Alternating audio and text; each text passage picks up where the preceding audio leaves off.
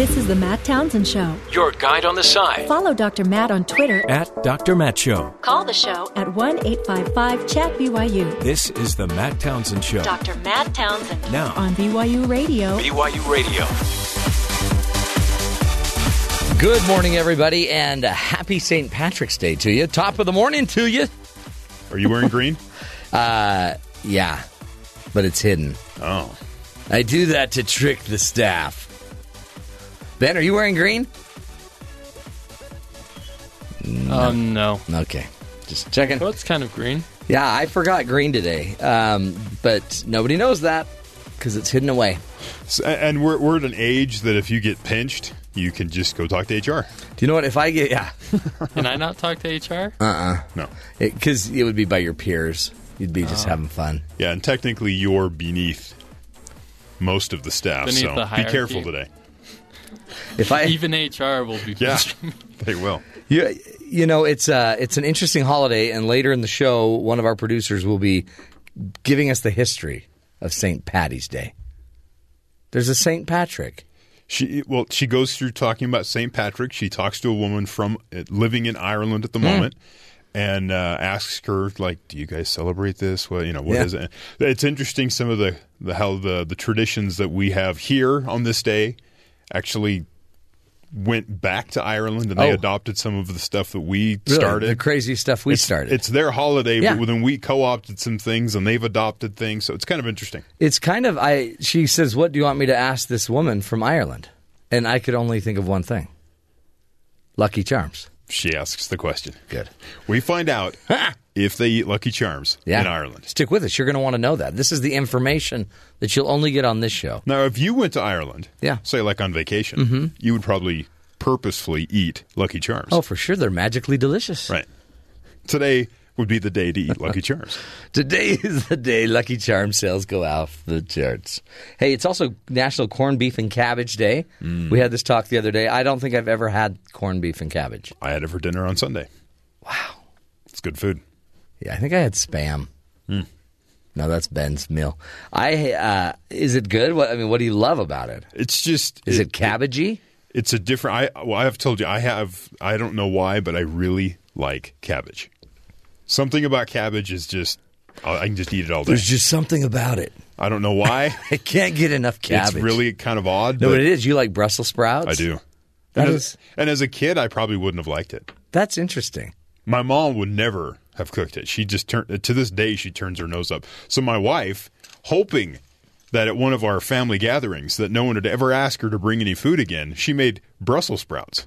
But she made the mistake of wrapping them in bacon. Oh, yeah. So everyone was on board. Who doesn't love a That's bacon? a rookie mistake. Even my father was like, "Oh, seriously?" And he ate it and he goes, "That's not bad." That's not bad. I'll have 4 more. And I go, but yeah, the bacon masks the Brussels sproutiness. Bacon can mask anything. You could put bacon on a tire. Oh, yeah. And I'd eat it. Be kind of chewy, but maybe that'd be a bonus. It is magically delicious. By the way, in the news, they canceled the debate in Utah. They did. And we're going to be asking our expert today. Ruth Sherman will be joining us, talking to us about the debates. She's a communications expert and, a consultant that's sought after by these campaigns to help them with their debate prep. And the reality is we need to not let I think we don't need to let the politicians decide if we're doing a debate. No. You just hold the debate. Except that just happened. And if 2 people didn't show, then it's a 2-hour Ted Cruz, love fest. He was going to be at the location, he said. So it's crazy. Now he's going to be at the what's called AIPAC. Yeah, it's the U.S.-Israeli policy. This is going to be Trump. That Trump's going to be at. But Cruz, once they canceled the debate, he signed up too. Now he's back at that same event that Trump's at, and he's like, well, I guess we're both at the same place. If he'd like to debate, we're ready to go.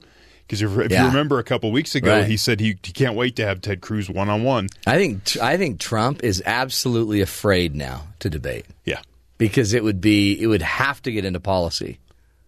There's not a lot of time. Well, Rubio's not left to try to out-joke, I guess, Trump. Yeah. And so Cruz tries to stay on point and on topic, Yeah. and that may kind of intimidate Trump, seeing that he's Maybe never had that's to do what's that. happening. Is Trump he's trying to buy himself some time to gear up and figure out what his policies are going to be. Yeah. Huh? Anyway, so that's happening, and because of that, Utah now is starting to be bombarded with I saw it all yesterday. of the media, the political ads, and Saw Bernie Sanders ads. for the half of the country that has gone through this. I am so sorry we didn't understand what you were going through. We've never had this. No, nobody has cared about Utah because it was always Republican central. And it was already decided by now. Yeah. For the most part, whoever was going to be the nominee was decided, and the rest of this was just for show. And so the Utah and a lot of places in the West ended up kind of being ignored. Therefore forgotten. Bernie Sanders is in town. Yeah. And I just heard an ad from Ted Cruz. Just turn it off. I can't. It's like you know when a moth is circling that electrocution lamp. Okay. What do you call those? A bug zapper. There you go. Yeah. Bug taser. Yeah, bug taser. Hey, that's not a bad A idea. little marketing. Bug. Tase it. That's what it's like to watch these political ads. You just want to watch it, and it's in your head. You're like, oh, I hope he gets zapped. Ooh, I hope that one gets zapped. It's just the strangest thing. So we're sorry for all of you that have been through this forever. Also, apparently, we've got a new SCOTUS candidate. Supreme Court Justice been nominated by President Obama. Merrick Garland. Merrick Garland. Come on down. Merrick Garland, I think he's just a sacrificial lamb. That's what some are Sent saying. up to just to hang out and pretend like he's going to be But vetted. somebody had to be nominated. Yeah. And some have actually said that Garland was up for previous positions, previous appointments, but they held him for a situation like this, to where he's someone who the Republicans would like, but they're choosing to step away from that. In at the fact, moment. the Republicans would like it so much that Orrin Hatch actually proposed his name like 5 months ago, right? He said, if you put somebody up like this, Garland it guy. was in 97, I think he was appointed to the federal court that he sits in the D.C. circuit. And there's video, and President Obama mentioned it in the Rose Garden address that he made. And so all the news media grabbed the clip, and Senator Orrin Hatch, speaking very highly of him, says there's no reason anyone should not vote to appoint this man to the federal. He's a great man. I know him personally, he says. And now it's a different story. Whoa. Back off, everybody. Back off. In fact, let's go to clip 5. And Senate Majority Leader Mitch McConnell says Obama's politicizing the process. The Biden rule reminds us that the decision the Senate announced weeks ago remains about a principle and not a person. It seems clear that President Obama made this nomination not with the intent of seeing the nominee confirmed, but in order to politicize it for purposes of the election. Yeah, so McConnell's like, he's just politicizing it. He's making it about politics. We shouldn't be going here. I used that in several arguments last night. It works really well. Really? It's about a principle, not a person. I told my son, I need you to go get in your pajamas so you can go to bed. And he goes, I'm already in my pajamas. And I go, it's about a principle, not a person. How'd that work? He just looked at me like, my wife starts laughing because we just watched it on the news. I'm like, it's about a principle, not a person. He's like, I'm already in my pajamas. Principle. Does your son understand what a principle is? No, he has no idea. Okay. That's what's fun about it. He's just I could see you using that in totally. all sorts of arguments. I use that all the time with my own classes. It's about the principle. So McConnell is citing the Biden law. The Biden law. Because Joe Biden did the same thing the Republicans are doing now to Bush. So did Obama, right? Like and Obama, I mean, they've got no leg to stand on. It was the Samuel Alito appointment. Right. Obama was part of the filibuster to try to stop that. So now everyone is like, you always have someone acting innocent and somebody, you're the bad guy. And they're saying, well, you just did it before. And the president's trying to do this because it'll upset the it could upset the voting and maybe swing some of these senatorial elections because it's showing that the GOP is just obstructionists. Yes. But Senator Orrin Hatch has been weighing in on it as well, and he's kind of gone every which way on this issue. And he's a big deal because he's, I think, the senior ranking member. He's the senior on the Judiciary Committee. Yes. So let's listen to what Orrin Hatch has to say. Well, this is the most important issue in this presidential campaign, and it's a big reason why people should vote for the Republican nominee, whoever that may be, because the next president is going to probably have somewhere between 3 and 4 judicial picks on the court, and that could turn the whole Constitution around. And it could reshape the entire process. And he was on Fox Business with Neil Cavuto. He was on with Neil Cavuto, and Neil had gone through and asked about the process. Now, Cavuto's looking at this like, you guys are just playing games. Yeah. The Democrats did it before. You're doing it now. This is an important situation. You know, it's the Supreme Court. Why can't this rise above any sort of politics? Why can't this just be about the court? And Hatch wasn't, going to back away from his position. But so Neil Cavuto asked him, okay, let's say there's a Republican in office. He's in the last year of his term. Like President Bush. Yeah. And he, there's an appointment that comes, a seat that comes open. He makes an appointment to a nomination to the court. What do you do? Do you hear that appointment or not? So let's hear the. Senator, if it's a Republican president gets in, the last year he's in office, he submits a name, you as a Republican, and a prominent one of that, would tell him, no, we can't consider it. Well, I think we would. I mean, I've actually advised presidents not to do that, but unfortunately, we haven't had any late situations where somebody's been put up other than Justice Kennedy, and that was after they had smeared Bob Bork and hurt Ginsburg. Fair enough. And nevertheless, it was in the final year of Ronald Reagan's presidency. Well, but everybody just kind of gave up. I understand that, but there is precedent. Yeah, there's precedent, but it wasn't a toxic year like this. So, in Orrin Hatch's mind, Senator Hatch, this is a toxic year. Oh, it is. Oh, but it is. It's pretty toxic. Politics are never toxic. It's everyone's always in agreement. This year's different. It's a different level of toxicity. Well, because that's Trump's riding on the toxic wave. He's just riding it right to the beach with his hair flapping in the wind. And it was funny to watch Cavuto sit there and he kind of rolled his eyes like, oh, come on. This is politics, right? And so in his mind, it's beautiful. It's like, of course I would. So, and the rest of us are like, but what about the principle? And Cavuto was asking, why don't you break the cycle as a leader in the Republican Party? If you guys break the cycle, hold the hearing, and then you can say yes or no. You'll probably, you could still do what you want and say no, but you went through the process. Yeah, but see, they can't hold the hearing because that would give it the attention. That's right. They can't give it the attention. And we learned last week, someone was talking about that would bring up a lot of issues that are in the campaign right now, and then Republicans sitting there interviewing would have to admit they're against the candidate. Policies would have to start coming out for Trump. So this is crazy. I think it'll be a lot easier to get a Supreme Court justice through if Hillary Clinton wins. What they're saying is there's the possibility, say Hillary Clinton wins. You have that 90-day window, 60-day window. At that point, the Republicans jump in. Hurry. Nominate, confirm this guy because he'd be a moderate choice compared to anything that Hillary Clinton would put forward. Yeah, that's pretty smart. Yeah, so maybe that's why President Obama puts this forward because then he gets his guy through anyways. And he gets a third justice in. But apparently also a lot of black females are mad because he didn't nominate a black female. Right. So all of a sudden you can't win. Like it's another white guy that went to Harvard. Yeah. It's those Harvard guys. Hey, let's get to the headlines. What else is going on around the world that we need to pay attention to, Terry?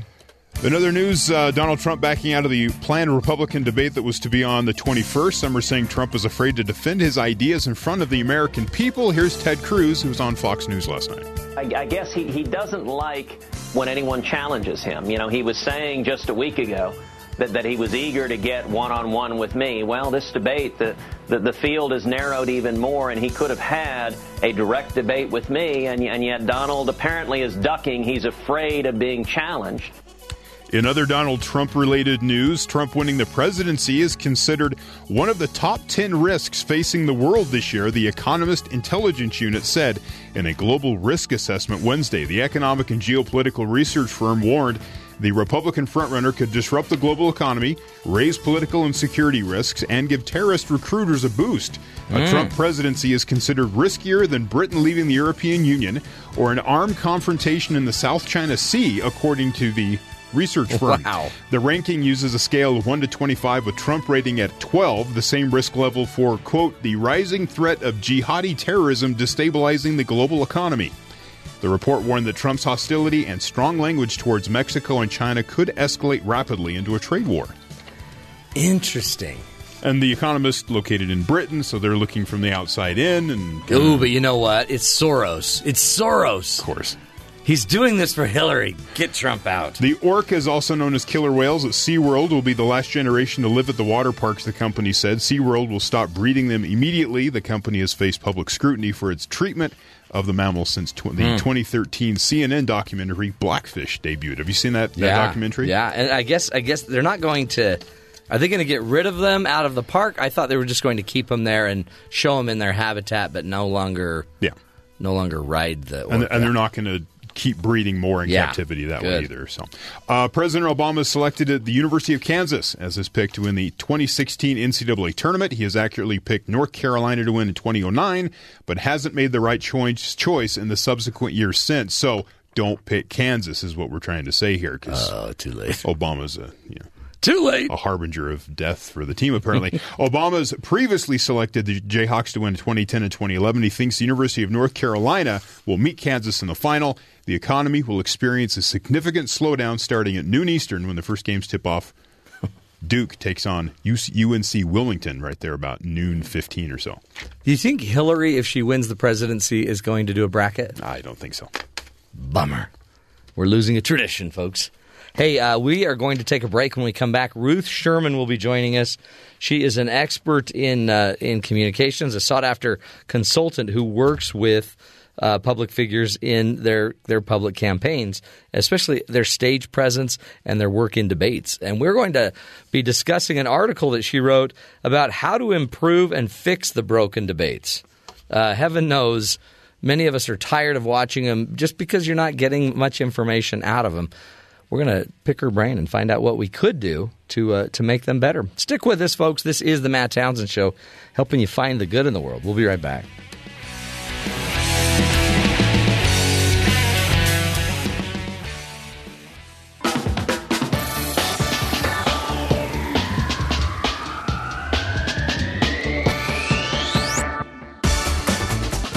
Welcome back, friends, to the Matt Townsend Show. Political debates have long been a part of our democracy. In particular, presidential debates have been used as a means to better understand the candidates, their stance on pressing issues, and gain insight into how they would lead our country. However, over the years, the process has become less dignified, especially this year. In fact, almost childish.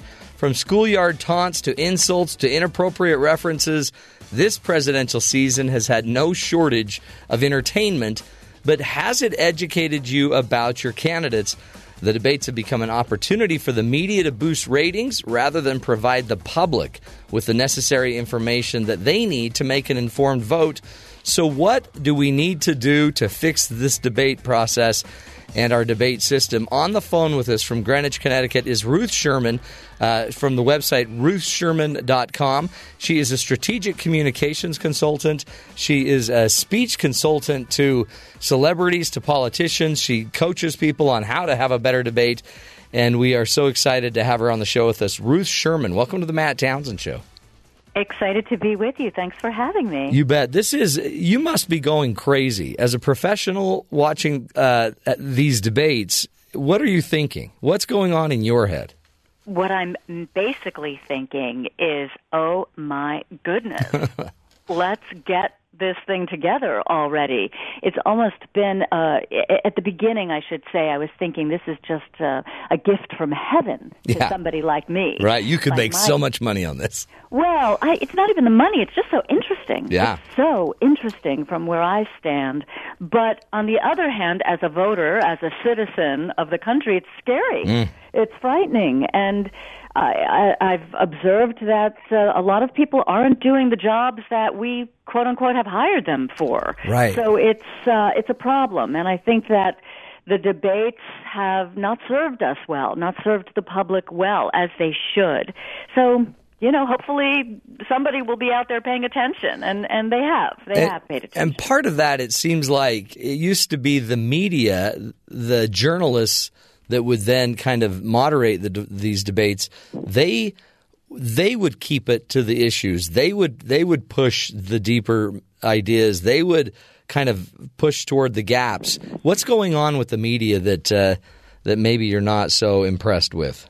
There's a conflict of interest, and this has been in the works for many years. It's nothing new, Matt. It's just a matter of how the corporatization of the media, the consolidation of it, the chasing after eyeballs or whatever you want to call it, readers, has been, and of course the necessity of the media to the competition out there. I guess that's what it is. It's the competition. I think there's something further that's going on, too, which is the devolution. I would call it a devolution of media into opinion, quote-unquote, journalism. So many of the sites that the true believers go to, or where we get our information, and I'm no different, I'm no better than anybody else, is we go to these opinion sites.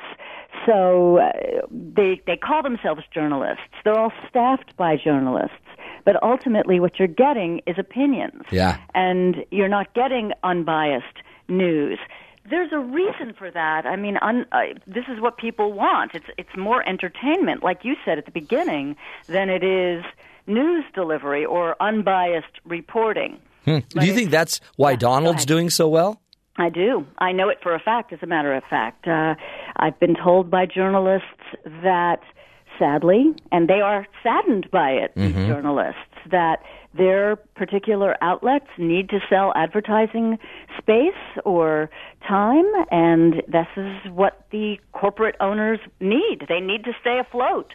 So I don't know what the answer is. I'm not in the business of journalism. I'm not in the media business to be able to analyze, to see how do we keep journalism clean at the same time they can make money and stay in business. I don't know. It's interesting because on one side, Donald, seems to hate the media, a la, Fox News and Kelly, what's her name?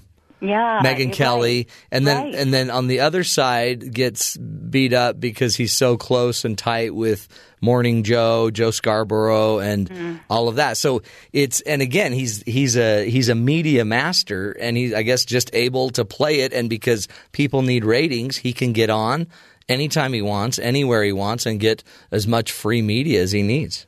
Absolutely, and in fact, I had just written a newsletter last month about that exact thing. So in advertising and in marketing, as you probably know, there's this old adage that goes something like, when everybody zigs, you zag. That's right. Right? Yeah. And Donald Trump is a master of that. He knows that it is a bad day when he is not being covered. Yeah. And it doesn't matter what the coverage is. Furthermore, the personality that he has established over his many years of being on TV and in reality shows, and certainly in the business arena, he has, again, established a personality where we don't expect him to be introspective. We expect him to be brash and bullying, and so he's gotten away with many things that the other candidates simply cannot. And because it's so unusual in the presidential campaign, he gets the coverage. Oh. It It's gets so the true. readership. Yeah. Yeah. And then meanwhile they're spending $40 million or whatever to fight him in Florida, and all he had to do was make some time available for all the networks and be on at the most important time of the day. And his media was free. One of the things you brought up in your article, How to Fix the Broken Debates, is that there might be a benefit to an organization like PBS who's not in the for-profit game. Right, exactly. And when Time asked me to write that article, I felt like, okay, great. So maybe I can have a voice here. But the idea that that was just at the moment, I think, that PBS was doing the debate. We wrote it right before that. But the idea that they don't have advertisers that they have to satisfy. And because of that, I think they were able to get a little bit more information from the candidates. But here's something else too that I noticed, and this is both a boon and a problem. So right after I wrote the article, there was quite a bit of attention paid to it, and I noticed some improvement. So one of my complaints was, start the debates on time. Don't make people sit around and wait. They're busy. Don't tease. It's a television tease, right? We don't want to watch, all of your pundits sitting there, doing the horse race thing. We want to see the candidates actually doing it. And we're tired too. We worked all day. We want to go to sleep at a reasonable hour. But so they seemed to have paid attention to that for, I'm going to say, in media time, about 5 minutes. And so there were a few debates that followed immediately that were started on time. And then the second piece of it, and I think one of the most important pieces of it, was don't let them get away with lies and obfuscations and prevarications. Yeah. Don't let them do that. You have,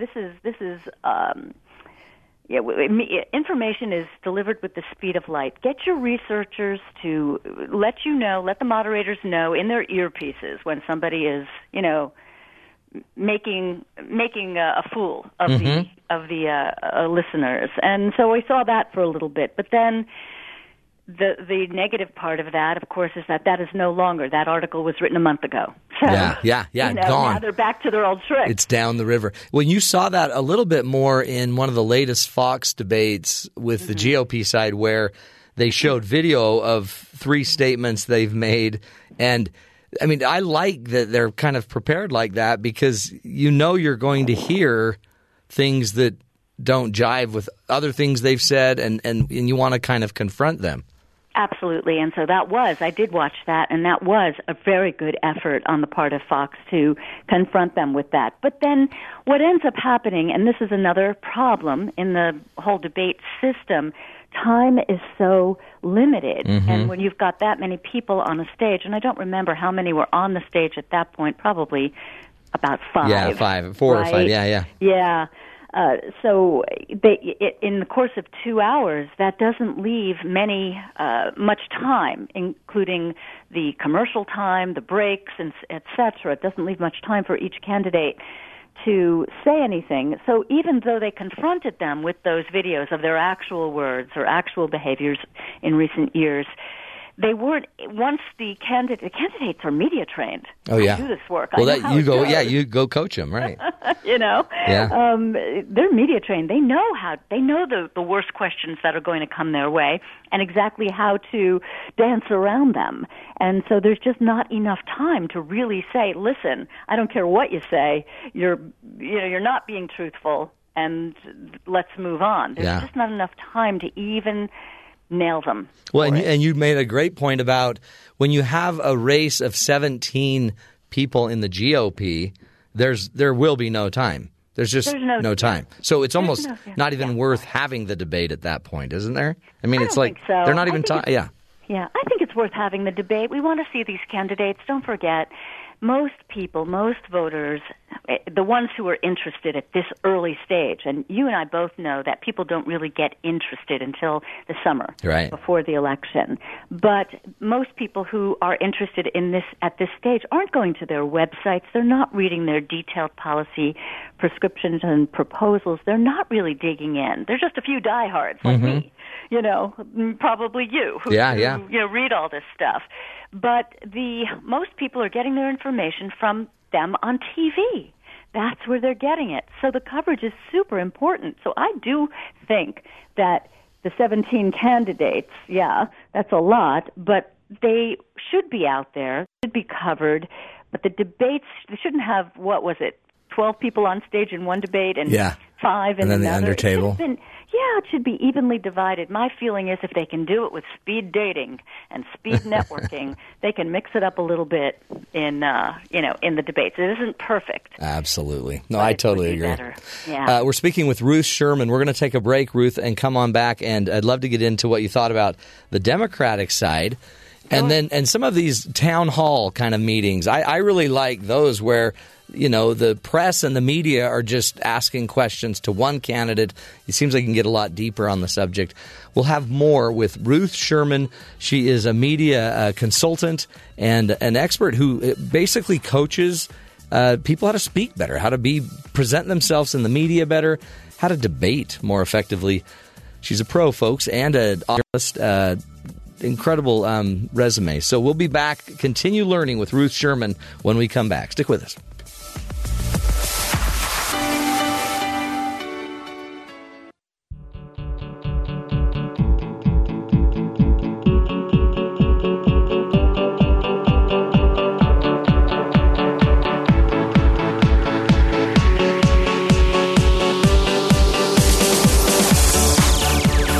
Welcome back, friends, to the Matt Townsend Show. If you've been frustrated by these past debates, people mentioning spray tans, hair, faces, you name it, it's crazy. And we wanted to bring on a true blue expert in the field of media coaching and consulting. Ruth Sherman is joining us. She has a wonderful website, ruthsherman.com. She does a lot of writing and is an author and a speaker. She prepares business leaders, executives, celebrities, public figures, and helps them fine-tune their speaking and presence on stage and on camera and in the media. We also had just read an article she wrote in Time magazine, How to Fix the Broken Debates, and we're honored to have her back. Ruth Sherman, welcome back to the show. Thanks so much. I'm having fun. Talk to me about you did mention that the candidates are so coached, and Hillary Clinton had a line that it was really a great line, and she got a lot of excited fan response to it. But here's the line, and just tell me what would have gone in for the team to make this line. When we hear a candidate for president call for rounding up 12 million immigrants, banning all Muslims from entering the United States, when he embraces torture, that doesn't make him strong, it makes him wrong. Wrong. So, and lots of cheering after. So, I'm assuming that was planned. Of course, totally planned. So tell us the background. What happens? So what are the people behind the scenes doing with Hillary to make that happen? Well, she's got a team of expert message development people and writers who are very well versed in rhetorical flourishes. And the one that you just heard, it doesn't make him strong, it makes him wrong, or them, whatever the pronoun that she used. It's an old-fashioned device it's rhyming is what it is. You would have expected her to say it doesn't make him strong, it makes him weak. Yeah, exactly. Right? Yeah. That's what I expected, but no, it was strong and wrong. It was like, okay, that I can remember. So what they're doing is they're trying to insert, and they're testing, because frankly Hillary Clinton's messaging has been subpar, which shocks me. It shocks me. With so much money and expertise in her. Absolutely. But in any event, so they've been testing messages. One has been breaking down barriers. You may have heard her say that over and over again, or using the word barriers frequently in the last month or so. But this was a new one that they're testing, and this is one that I suspect that we will hear going forward, because you're right. Now, don't forget, the people in her room at that time were her fans. They were her diehard fans. So we'll see. Well, and Donald's... Oh, sorry, not to interrupt. No problem. Donald would have been different. Donald would have said, it doesn't make you tough, it makes you an idiot. Yeah, he would have used complete loser. Exactly, and a loser, and everybody would have... It's interesting. You almost have to find your voice, though, right? You have to. And I think that is a struggle for Hillary Clinton. I think that has been one of her main struggles. As she said in something, I guess it was the town hall, maybe it was the town hall debate or the town hall appearance that she made, that she's not a natural politician. She said that she's not natural. She's not. Yeah. She's not natural. And so that's an unfortunate thing. She wasn't given that gift. But when she says that, it seems real. Right? So when she says, I'm not my husband, I'm not Barack Obama, that's totally believable. And that's a great voice to have. I'm not them. So if she'd use that voice instead of pretending to be them, it would work better. You hit the nail just on the head. I felt exactly the same way. As soon as I saw her say that, I said, oh man, that's from the heart. That's from the heart. People can see it a mile away. We're human. This is this is a survival technique. Who do we trust? That's why the debates are important, right? So we can feel it and see who's lying and who's legit, who's got integrity in their own voice. That's right. And people will follow a leader whether they agree with everything they say or not, if they feel mostly what they say, of course, fits them. They think that they understand their lives, their needs, etc.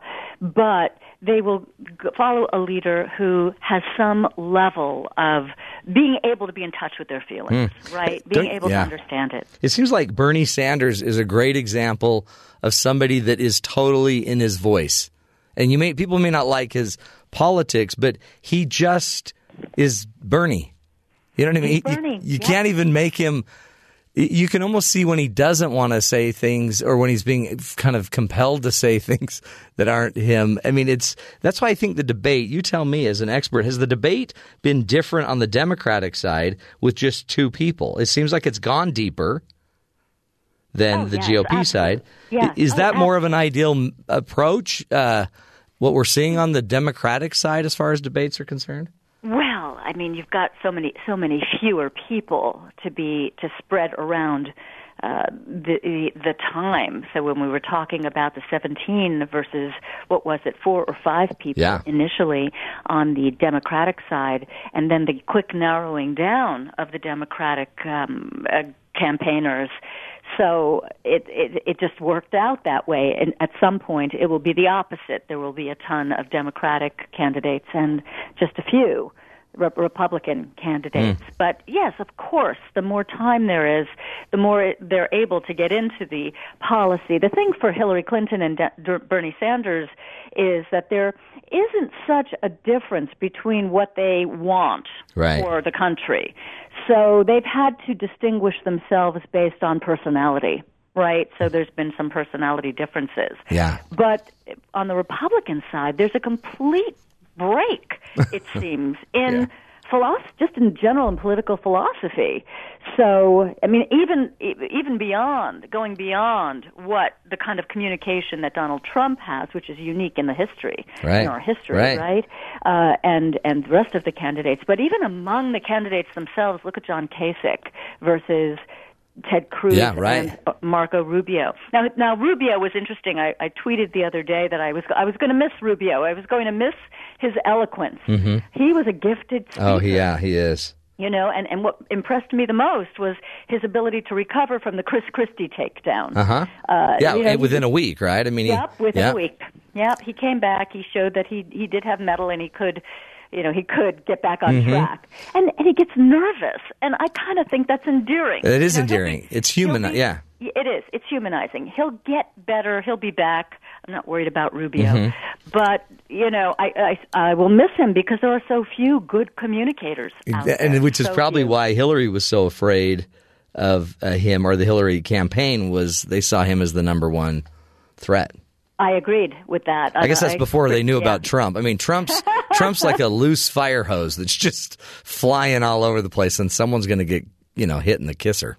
Yeah, I'd be very nervous if I were her and her team about running up against Trump, because he has done things that have, again, never been seen before. Yeah. It's very unpredictable. I, among many, many others, predicted months ago that he was a flash in the pan. How wrong. And I should have known better. Mm-hmm. Your media background, huh? Right. I should have known. Yep. What do you think?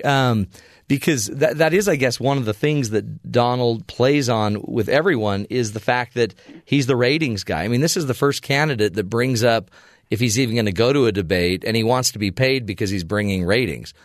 What candidate thinks that's how you think as a television star's agent, right? Agents have a bad reputation because they talk like that.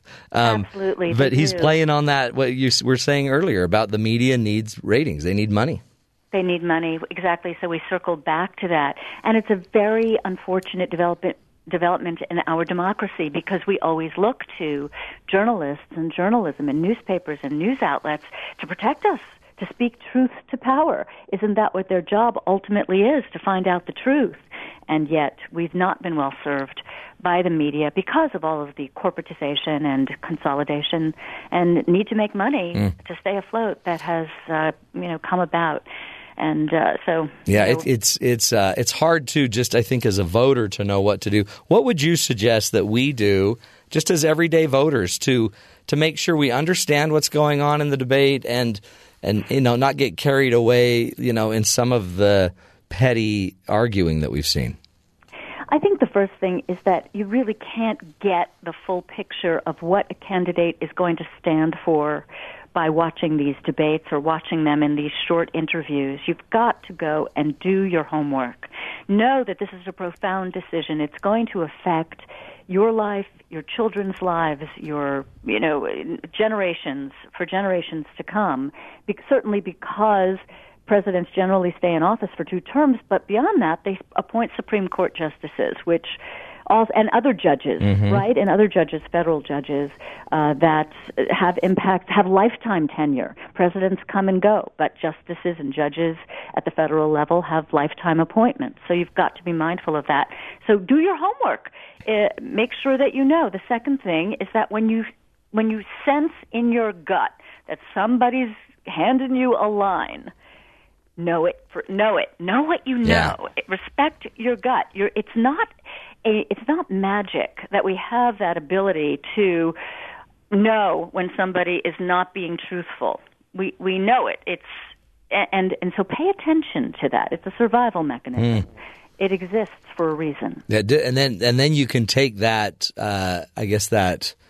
that weird sense of something going on and go research more. Absolutely. You have to research more, and you've got to go to the right places to research. I'm not going to begin to recommend what they are, but don't go to the opinion site. That's what I would say. Go to your local. There are world newspapers. They are all often editorially they are in favor, but editorial and newsroom are separate. Right. So know that, and look at the journalistic articles, not necessarily the opinions. You're never going to get the full picture. You've got to pull it all together. It's got to be the right thing. I mean, most importantly, you've got to vote. So many people make a lot of fuss about the campaign, but then they stay home on election day. Regardless of who your candidate is, make sure that you show up. Show up and vote. Yeah. Show up and vote. Or you don't. And in my world, it's like you don't have a right to have an opinion if you don't vote. Yeah, I totally agree. Man, Ruth, this is great stuff, and thank you for your time. I know it's hard to sometimes make some of these shows, but we appreciate your insight. Hey, thank you for asking me. I really enjoyed it, Matt. You bet. Ruth Sherman's her name. Go check out her website, ruthsherman.com. You can also find more out about her book, Secrets, which gives you the most effective methods to market and brand yourself, just essentials for anybody trying to build a name or make a name for themselves. Great stuff, folks. We'll take a break. You couldn't get better advice than show up and vote, for heaven's sakes. Check your gut, respect it, do your homework. We don't have to believe everything they say. We'll take a break, folks. Be right back. This is the Matt Townsend Show. Stick with us.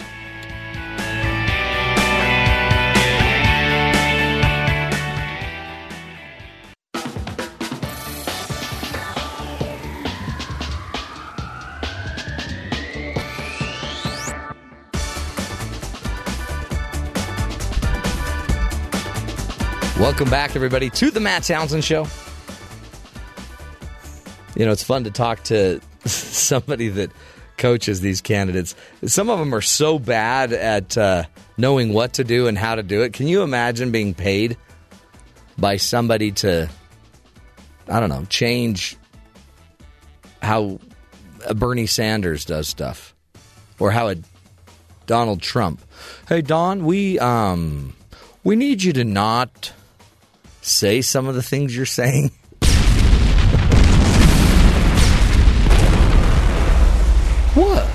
What? Well, you know, the whole Muslim thing. Could you just tone down that rhetoric? And like we've heard, he may not even believe some of this stuff because it works. It works. You know, there's the whole New York Times interview that he did that came up in one of the debates 2 or 3, 4 debates ago, where the big question is, what did he say off the record? Because with the journalist, he was saying something off the record, and many say what he was saying is, he was saying it's not quite, I'm not going to keep talking about this wall thing. In the end, it's like it may not matter what they're saying, but it seems to matter to us, doesn't it?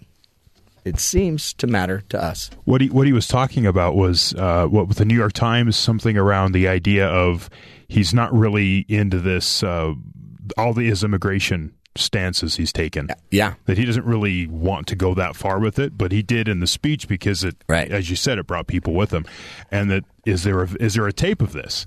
But the New York Times is like, it's up to Donald Trump if they want to release it. Yeah, we'll release everything he said. Yeah. And he's like, no, I believe too much in the freedom of press to keep their secrets, especially when they're mine. But what it might be telling us is people will say anything to get elected, right? We're even finding out in a lot of these states where Donald is doing well, immigration's not even an issue. It's not even an issue. But what it might be that people like is the fact that Donald seems so passionate about what he's saying. He's a salesperson, and he might be just selling his message better. He may not even believe in the message necessarily. Many question if he is conservative, right? But he'll sell it.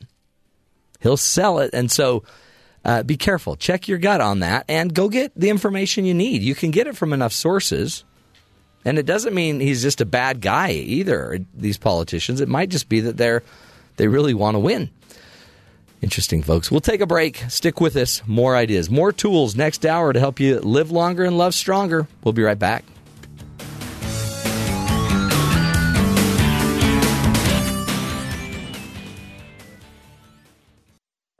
This is the Matt Townsend Show. Your guide on the side. Follow Dr. Matt on Twitter At Dr. Matt Show. Call the show at 1-855-CHAT-BYU. This is the Matt Townsend Show. Dr. Matt Townsend. Now On BYU Radio. BYU Radio.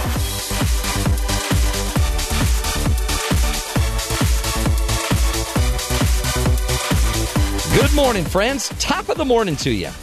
Happy St. Paddy's Day. Oh, have we got a show for you today? That's not an English accent. I'm not trying to do an Irish accent there either. I'm not trying to do an accent. So you're just Irish? That's just my excited voice. You open every show. Top of the morning to you. Top of the morning. But I'm not trying to use an accent. It sounds like it's it, an English. You sound like Lucky the Leprechaun. That's a little offensive to Irish speakers all over the world, Matt. But Americans can say top of the morning to you. I mean, like, can't you see Donald Trump get up there and say top of the morning to you? No. But not like an Irishman. No, but I'm not using an Irish accent. I just get a high-pitched voice. I mean, Americans can have high-pitched voices. Oh, like a voice crack. Ben, take a lap. Yeah. Take a lap. Run around the building. Today we're speaking about speaking. We're talking about spelling today. Not to brag, but I was in the spelling bee in 8th grade. So was I, and I failed the first word. Did you? Kind of on purpose. I failed the second word. Lion. I'm like, lion? Matt, will you spell lion? And I'm like, lion? Use it in a sentence. Like I'm thinking, hey, we're lying around eating crackers. And she said, the lion roared in the jungle. And I'm like, oh, lion, L-O-I-N. Nope. That's loin. Please sit down. And it was a Christian school. So everybody knew what your loins were. Wow. It was horrible. Yeah. All the second graders. Hey, loin boy. I hated second graders. Anywho, so we are going to be talking about spelling, and it seems like it wouldn't be a big deal, but listen to this one statistic. This is crazy.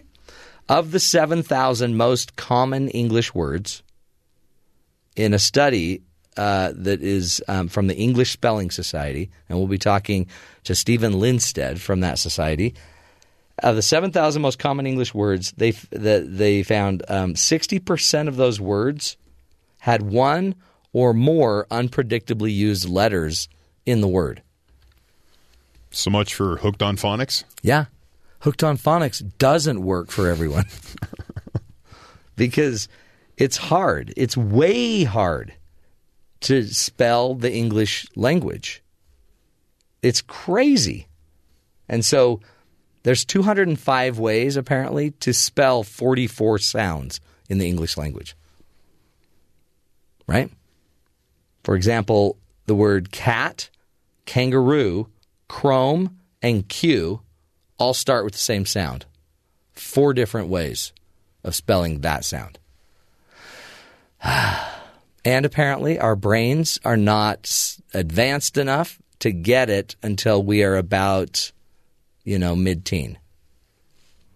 So our kids are struggling learning our language. And the Spelling Society is saying, we have got to get on this. See, some people worry about ISIS, and others are getting on the spelling problem. But thank heavens, we've got people everywhere. But it does make a barrier for learning. When you're trying to teach someone how to spell, and no, it's this other letter, and then whatever rules they've built up to help them understand, just being kind of I before E makes it difficult. Except after C. Idiot. Rude. So this is, we are going to take on spelling. Some of the research is crazy. Like, do you even know where the alphabet came from? First grade. My point. It was on a banner above the chalkboard. Did it circle the entire room? It did. And then it started with numbers. Yeah. And then when the numbers were done, we got to the presidents. Yeah. Exactly. Isn't that where it came from? Yeah. In the mind of a little third grader, sure. It was right there. But others might have known that it had a history. Latin? Latin. Back to Latin. Did it come from Latin? Didn't everything come from Latin? Yeah. Okay. Pizza. Mm-hmm. Everything came from Latin. That's why I'm glad I'm fluent in it. You're fluent in Latin. A pluribus unum? Isn't it the swine genre of Latin? No. No? No. Oh.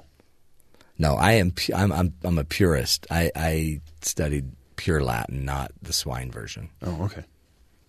Nothing wrong with the swine version. Yeah, there's people that make a living that way, but yeah. I can't do pig Latin. Once you've tasted the purity of Latin, you can't go pig on it. Okay. That was odd. Totally. Hey, talk about odd. The town of Roses in Catalonia. Have you ever been there? No, I have not. It's a Spanish town. Sounds like a place to vacation. Mm-hmm. They voted to ban what has been one of Spain's most unusual and controversial festivals. What's that? It's the annual duck chase. Oh. It's held every August in the seaside town, during which ducks are thrown into the Mediterranean and then caught and brought back to shore by swimmers.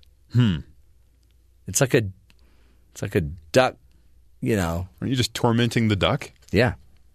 But they have a festival. By the way, that is where the term duck, to dodge something, was invented. Because they're throwing it at you. They threw a duck, and the guy's like, duck! And he moved his head, and right then they knew they needed to duck. You ever do that when you see a duck? Just scream duck?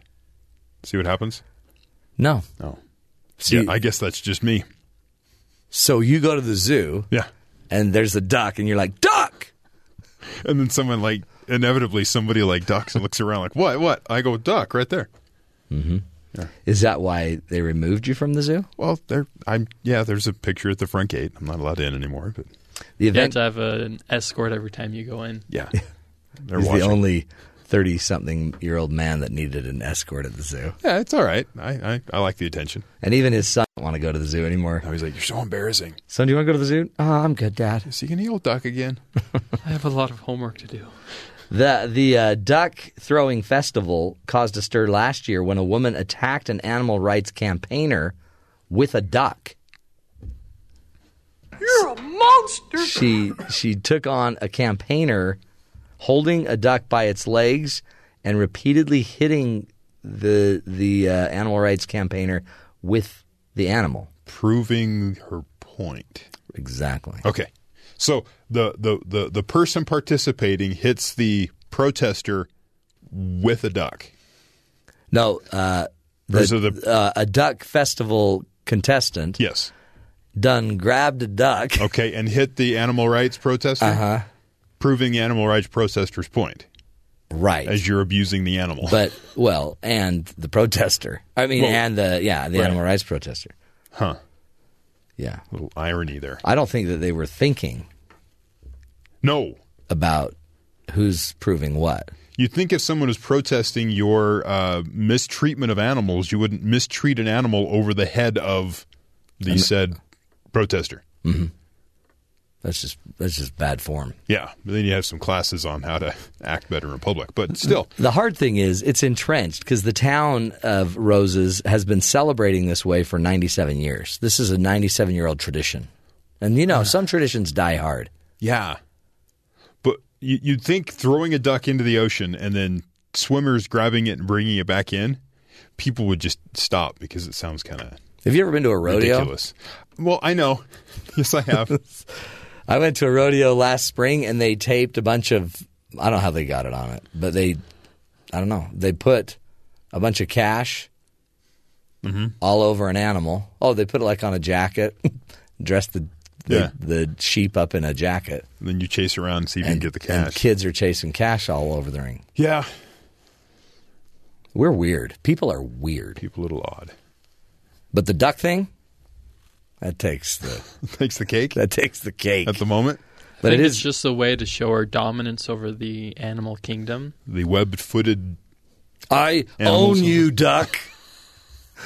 It's so messed up. But because we are talking about spelling today, I thought it'd be good to know where the word duck came from. There you go. The duck of look out, something's coming at your head. Is that really where it came from? No, he's just making things up. Because I don't think duck is a Spanish word for duck. No, it is. It's El Duck. It's paton? El Duck. Yeah. No. No? Not El Duck? Yeah. It's that, but that is where the word came from. I would get in so much trouble in that country. I'd just put L and law in front of everything, and hopefully that worked. But and then you'd probably end up in prison. I'd get arrested for something. Yeah. This guy doesn't even... What's he doing? No Spanish. Then they'd find out I'm from America, and they go, oh right. Say no more. American. Right. American. We're going to go now to our headlines. Terry, anything going on around the rest of the world that we need to be paying attention to? There is. Thanks, Matt. Senate Majority Leader Mitch McConnell said Wednesday that he will not budge on refusing to consider President Obama's Supreme Court nominee, Merrick Garland. Let's keep working together to get our economy moving again and make our country safer, rather than endlessly debating an issue where we don't agree. Let's let the American people decide. The Senate will appropriately revisit the matter when it considers the qualifications of the nominee the next president nominates, whoever that might be. Hours later, Senator Mark Kirk of Illinois, a Republican in a tight race with a Democrat for his seat, said he will consider Garland for the high court. Senator Kelly Ayotte, Jeff Flake, Rob Portman, Susan Collins all said they will meet with Garland. So not all senators are. But many of those are in these districts that are up they're for contested. Election now. And so they're kind of worried that they will look like they're an obstructionist. And they're as Mitch McConnell said, this is about a principle, not a person. Not a person. We will gladly evaluate the nominee from the next president. So the next question, will the American people believe Mitch McConnell by saying it's a principle? I would doubt it. Not a person, so we'll see what happens there. The Cumberland County Sheriff's Office in North Carolina announced that 5 of their deputies have been disciplined for failing to adequately respond to a recent assault at a Donald Trump rally. 26-year-old Anti-Trump protester Rakeem Jones was hit in the face by a 78-year-old man at a rally in Fayetteville on March 9th. 3 of the deputies were demoted and suspended for 5 days without pay, while the other 2 were suspended without pay for 3 days. All of them have earned a year's probation. Wow. I think they stood around and watched. Did they watch the guy throw the punch? They were escorting the guy out. Yeah, and then the old man punched him, and then they all just kept walking him up the stairs instead of grabbing the old guy. You're fine. Yeah. The guy was a flying elbow. More of the video evidence probably made the punishments harsher, as we read there. Less than 1,600 votes officially separate Hillary Clinton and Bernie Sanders in the Democratic presidential primary in Missouri after 100% of precincts returned results on Tuesday. The difference of less than 1% has triggered an automatic recount in the state and has so far denied her a clean sweep of all 5 states that voted Tuesday. Clinton smashed Sanders in Florida, North Carolina, and Ohio, and won by a slimmer margin in Illinois. So they're still counting. That's crazy. In Missouri. The accused Kalamazoo gunman who is charged with fatally shooting 6 people last month has filed a $10 million federal civil rights lawsuit against Uber, arguing that it's the car service app's fault that he's in prison. So he killed 6 people, but he's blaming. He says the app that Uber has is at fault. The app was driving him crazy. Jason Dalton filed a handwritten complaint against Uber in the U.S. District Court of Detroit on Tuesday, saying the company ruined his life and doesn't care about its drivers. Dalton added the company discriminated against him because of his mental health. The 45-year-old was charged with killing 6 people and injuring 2 others over a 5-hour period when he was working as an Uber driver on February 20th. Dalton said he's seeking a jury trial and would represent himself in court, which always goes well. Yeah, I have a feeling that's going nowhere. And this, there's some new research.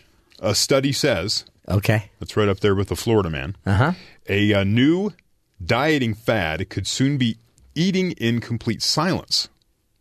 Yes. A new study from researchers at Brigham Young and Colorado State found that people who can hear the sound of their own eating, chewing, swallowing, and so forth tend to eat less.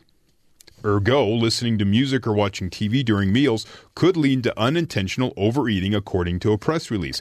This is true as if I'm eating something that's crunchy, I turn the volume up on the TV because I can't hear it. The crunching is just too loud. I'm missing TV as I'm eating. And I need to have interesting. Maybe that's both. Why the obesity crisis, because TV dinners. People are watching TV. The Huffington Post in UK reports researchers conducted 3 experiments to show the power of what they call the crunch effect. In one, for example, subjects listened to loud noises on headphones and ate more pretzels than subjects listening to quiet noises. Researchers believe that it's because the sound of eating may be a consumption monitoring cue for our bodies.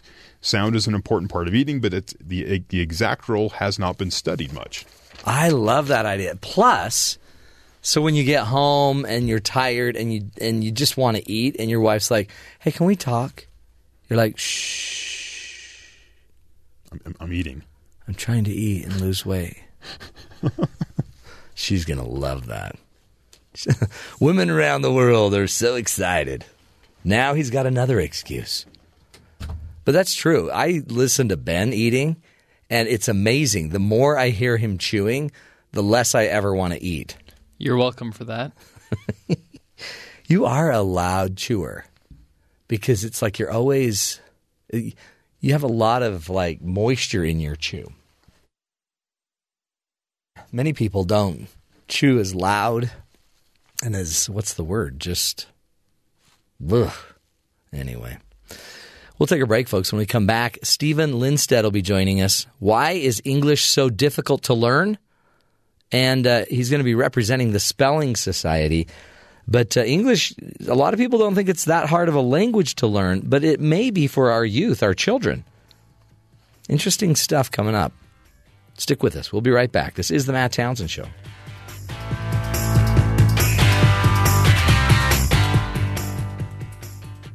Our location.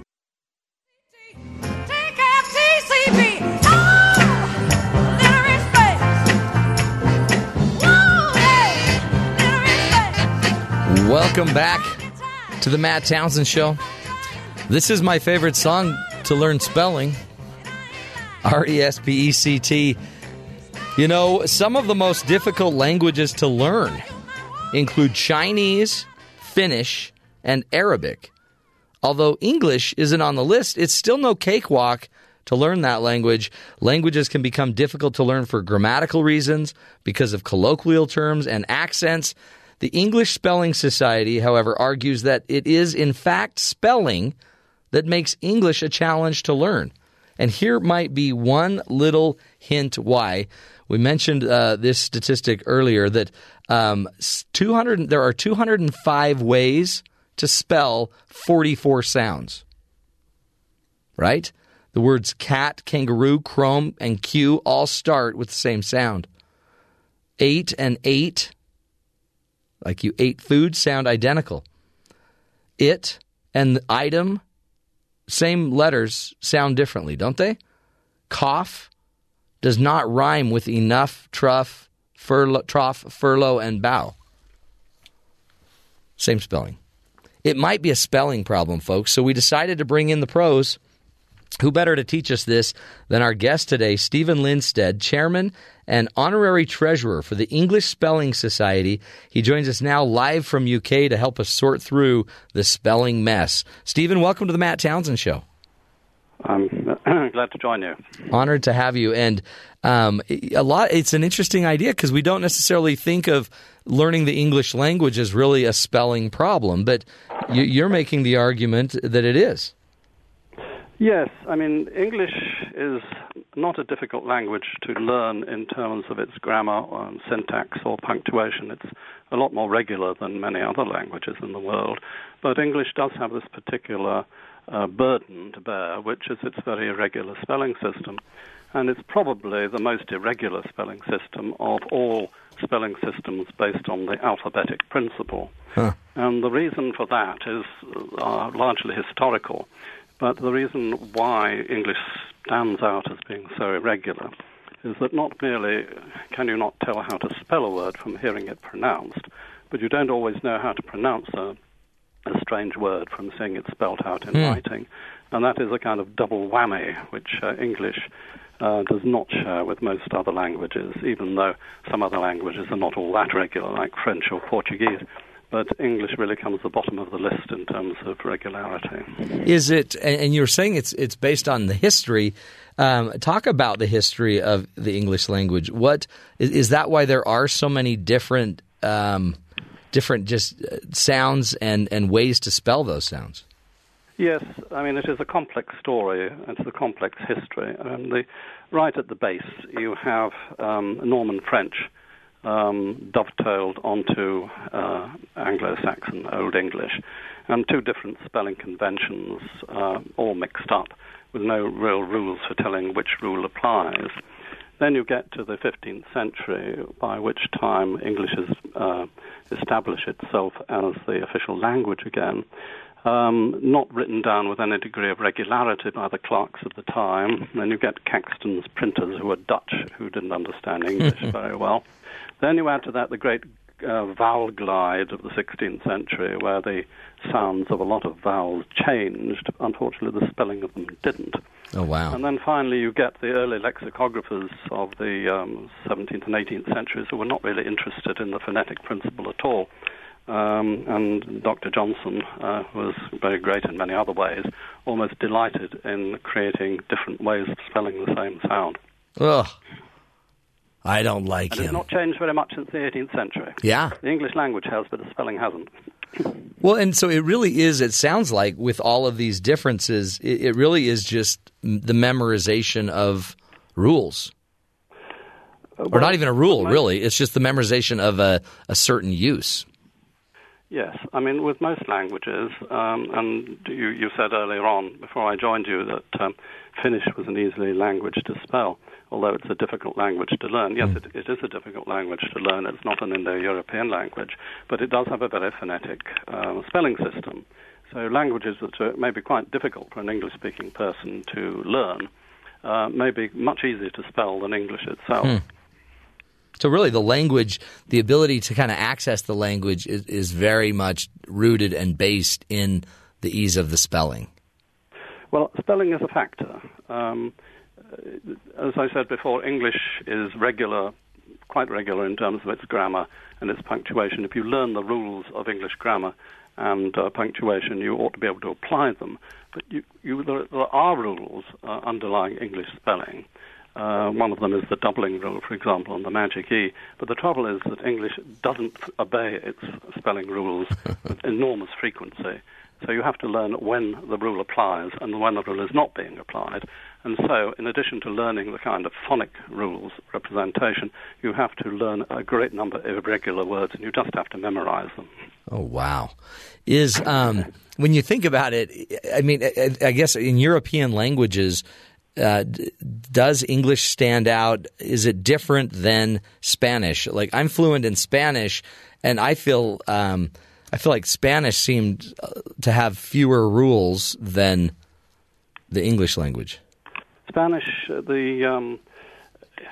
is a fairly easy language to learn. I don't speak Spanish very well, but it's the rules of Spanish grammar are quite easy. And the thing about Spanish, it's a very phonetic spelling.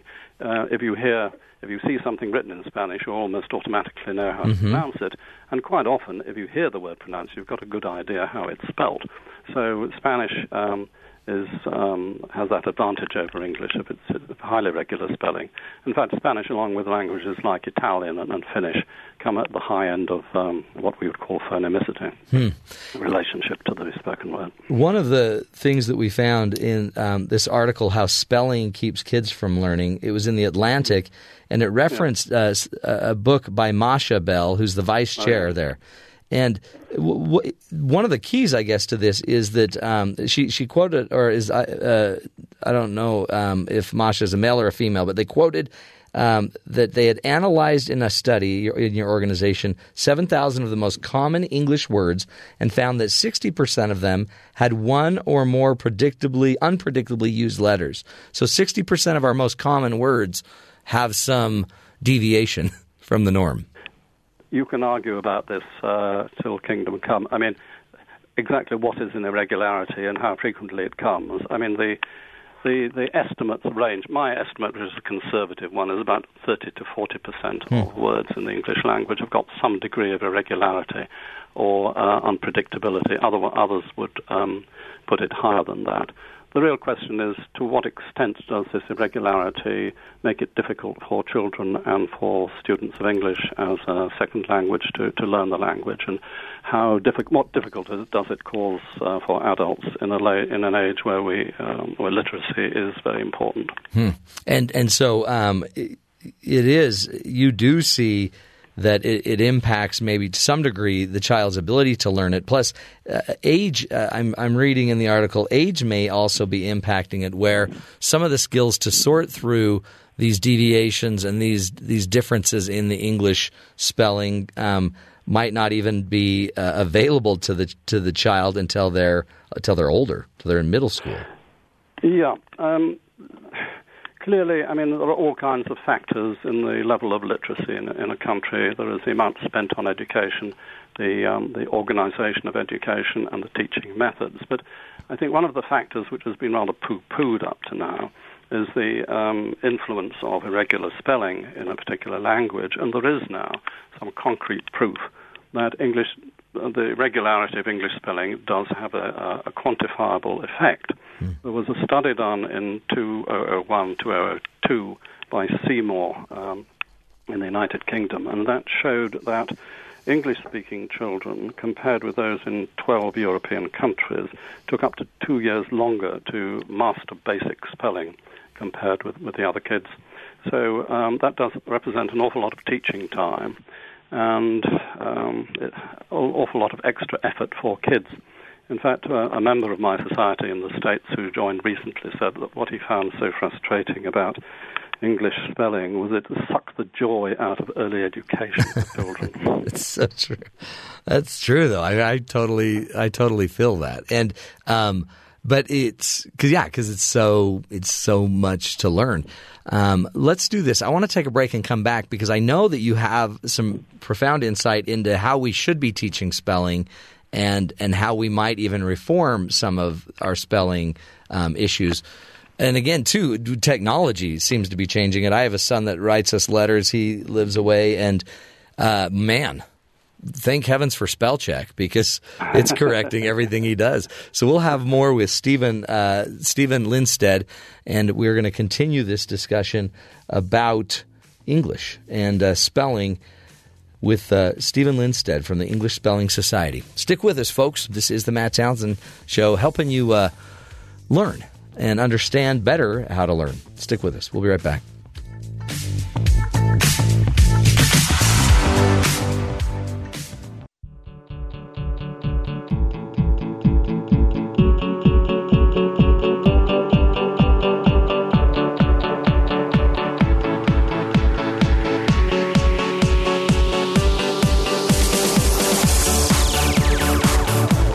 Welcome back, friends, to the Matt Townsend Show.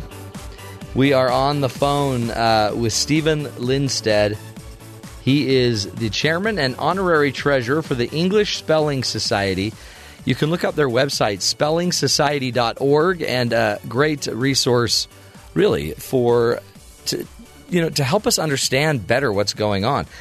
English spelling is difficult. It's hard. It may be putting some undue pressure on your kids, and we wanted to talk to an expert about what that means and what we do about it. So we welcome you back, Stephen Linstead, to the Matt Townsend Show.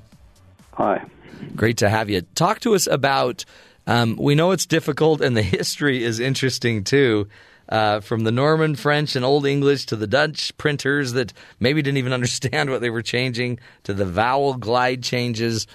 The English language has been, it's kind of gone through the ringer. And talk about what you see maybe we could do to teach it more effectively, and any reformation, or what we would do to make it easier to learn.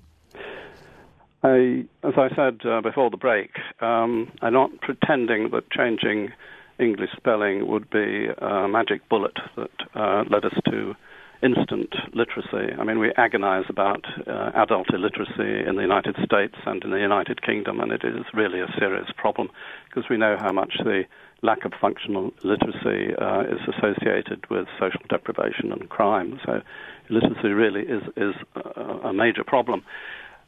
The amount spent on education, educational methods obviously are important.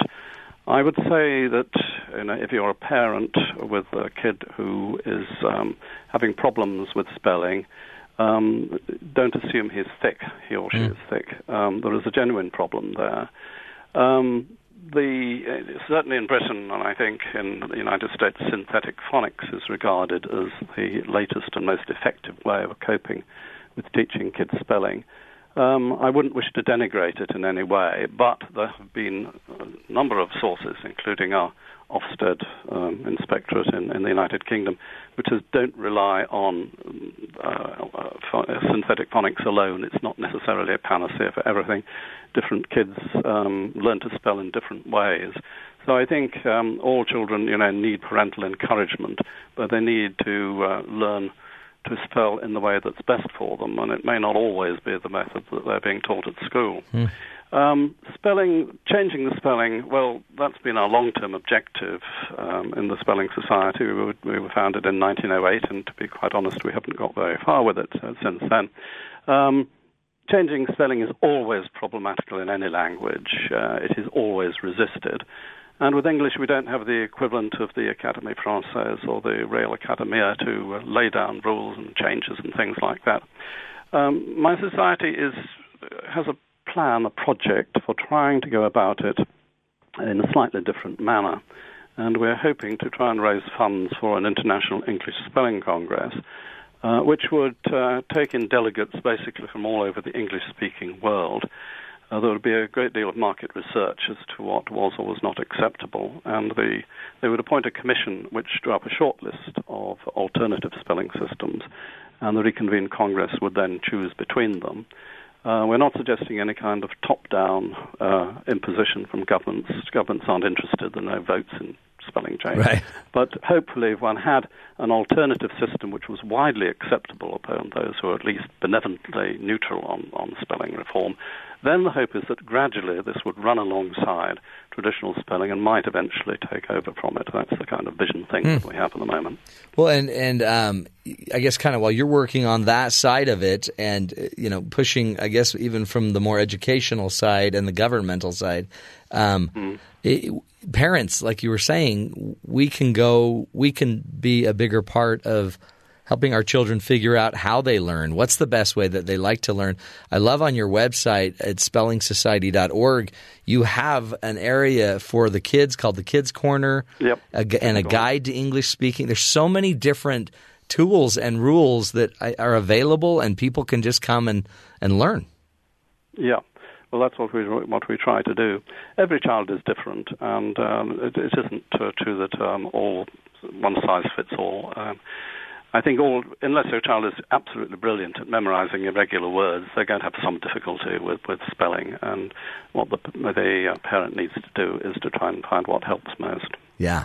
But I would say to all parents, do open your mind just a little bit and just think whether it may not be the case that our irregular spelling is having some effect on the problems your kid has. No, it's interesting.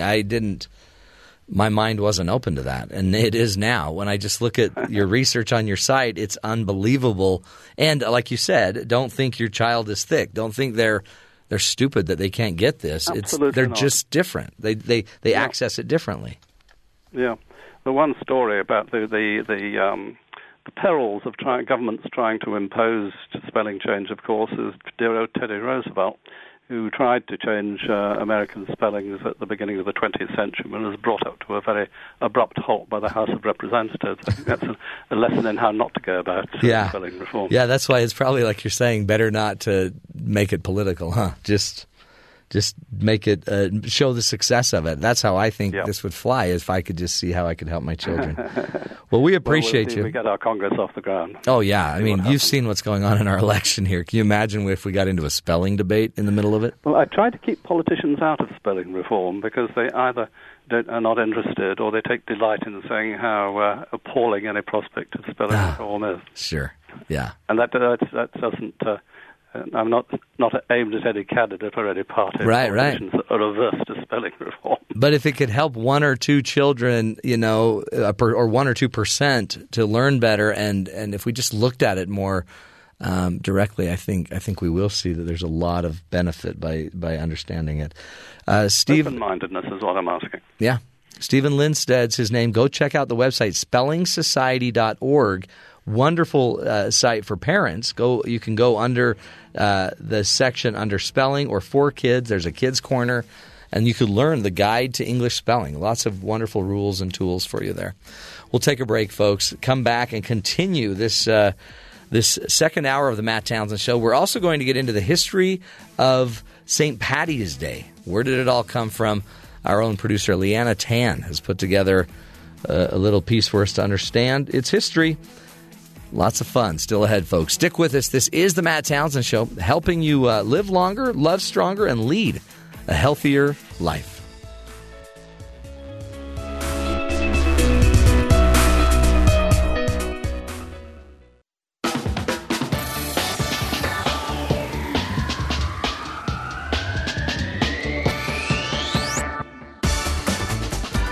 Welcome back, friends, to the Matt Townsend Show. So happy St. Paddy's Day, right? And I hope you're wearing your green so you're not going to be pinched. And Ben, by the way, quit pinching me. It's awkward. You're not wearing green, man. I know. Just keep your hands to yourself. Where did that tradition come from, by the way? Isn't that a weird... Hey, you don't celebrate Easter, then I'm going to pinch you. I think a lot of drunk Irish people in New York. It must have been. And why is it they wear green on St. Paddy's Day? Or even why are we celebrating it at all here in the United States? Today we're going to get the lowdown from one of our producers, Liana Tan, who is recently discovered all of the nitty-gritty details about St. Paddy's Day. Stars and horseshoes! That's your Lucky Charms. They're magically delicious. I love that cereal. Remember when you were a kid and it could be St. Patrick's Day every morning during breakfast? Not only did you get a mouthful of styrofoam marshmallows, but you can't forget the joys of slurping down that strange grayish-green tinted milk at the end of every bowl. But in honor of today, the 17th of March, I began to wonder who I really should be thanking for all those bowls of Lucky Charms. I mean, that little leprechaun wouldn't even exist if it weren't for good old St. Patrick, right? But who is St. Patrick, and why is there a day named after him? Well, gather round, and let me tell you a story. Once upon a time, there was a young boy. His parents were wealthy aristocrats who tried to raise their son in Christianity. But this young boy had little interest in religious things growing up. Then, when he was 16, he went outside one day to enjoy the lovely fields of Britain, when suddenly he was captured by Irish raiders and taken all the way to the Emerald Isles. The Irish pirates enslaved the boy, where he was held in captivity as a sheep herder for 6 long years. Then, one night, the boy had a vision, and a voice from heaven spoke to him, telling him to leave Ireland and return to his beloved family. So the boy sneaked away and walked 200 miles to the shore, where he hopped on a boat and sailed back to Britain to be reunited with his family once again. He was so grateful for the vision and to be saved from the pirates that he decided to start practicing Christianity more fervently. Not too long after his return to Britain, an angel appeared to the boy again and told him to return to Ireland and help spread Christianity. He felt it was his duty, so he became a missionary and adopted the Christian name Patrick. Upon his return to Ireland, he taught the people about Christianity by using 3-leaf clovers as a visual to teach people about the Holy Trinity. He worked long and hard all the days of his life, converting pagans to Christians. Then, on March 17th, 461, sadly but surely, the great missionary Patrick died. But his legend did not. The Irish people made him a saint and remembered the message St. Patrick spread by going to Mass and wearing green clovers on their clothes every year on the anniversary of his death, March 17th, in what became known as St. Patrick's Day. But of course, like any other holiday, once St. Patrick's Day became commercialized, it lost most of its religious meaning and just became a day associated with parades, shamrocks, and green. But apparently, celebrating St. Patrick's Day with parades actually started in America after the potato famine, when tons of Irish people were flooding to New York. So I wanted to know if the Irish celebrate St. Patrick's Day the same way we do in America.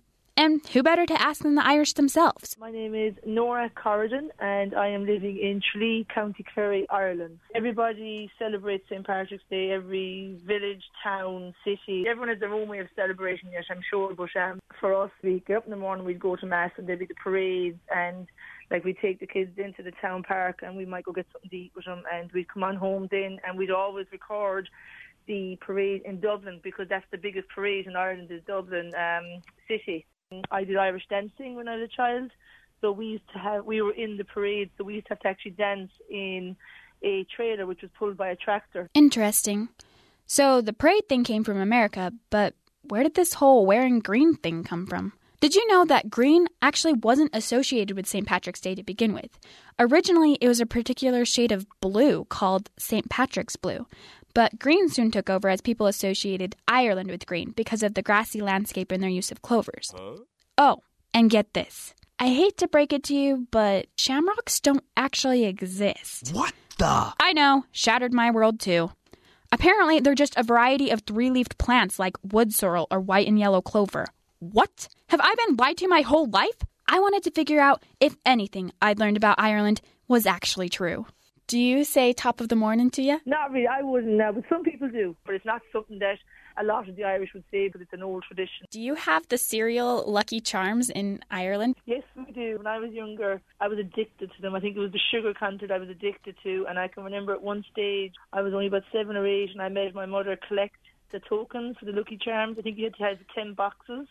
So I went through 10 boxes, and you got a mug, and when you poured the tea into the mug, it was black at the start, but when you poured the tea into the mug, the heat used to make a picture come true. So do you think that you have felt some of the luck of the Irish? Have you ever felt luckier because of any of the traditions?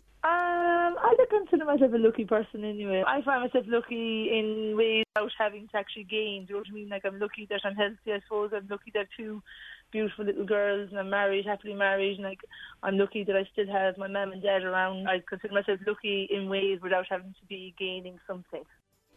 Well, there you have it. St. Patrick's Day and everything else Irish you've ever wanted to know in a nutshell. And like Nora said, you don't have to find a 4-leaf clover or a pot of gold or be Irish to be lucky. So today, remember all the ways that you've struck luck in your life and have a magically delicious day. Excellent job, Liana Tan. That's a magically delicious thing. So you're just fulfilling stereotypes when you say top of the morning to you. Yeah. Yeah. Yeah. So she, like Nora, said she doesn't use that phrase, top of the morning to you, but... So you're pushing stereotypes onto the Irish people. No. She said, but people... No. People used to use older people, seniors, I would say the wise people from Ireland would have said they used to say top of the morning to you. So the little bit of Irish in me, probably a third of me is Irish. It's magically delicious. Your Irish part is magically delicious. Mm-hmm. You got a problem with that? Here's this just in. If you forgot to wear green on St. Paddy's Day, don't be surprised if you get pinched. Here's where it came from. Allegedly.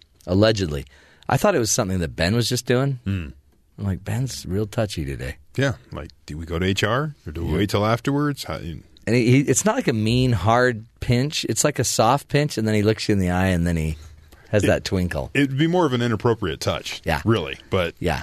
So you're going to talk to him, right, about that? Yeah, I'll talk to I just don't HR. want, because once the producers show up. I'm right here, guys. I have a standing appointment about 10:15 every day. Oh, to clarify Ben-isms? Yeah, so right after the show, 15 minutes after we go off the air, I have to go upstairs and explain what Ben did. HR, Derek's there, Don, all the big dogs. They just have a folder and they just update it for the day. And then is that where you download the video? Yeah, surveillance is something they want to see on a daily basis. So that's funny because I have a standing appointment at 10:45 every day. Yeah, that's kind of weird. But we never talk about that kind of stuff. It's just we're not allowed to say certain things. You know, it's a thing about termination and stuff. There's some legalities. There's rules. There's legal rules.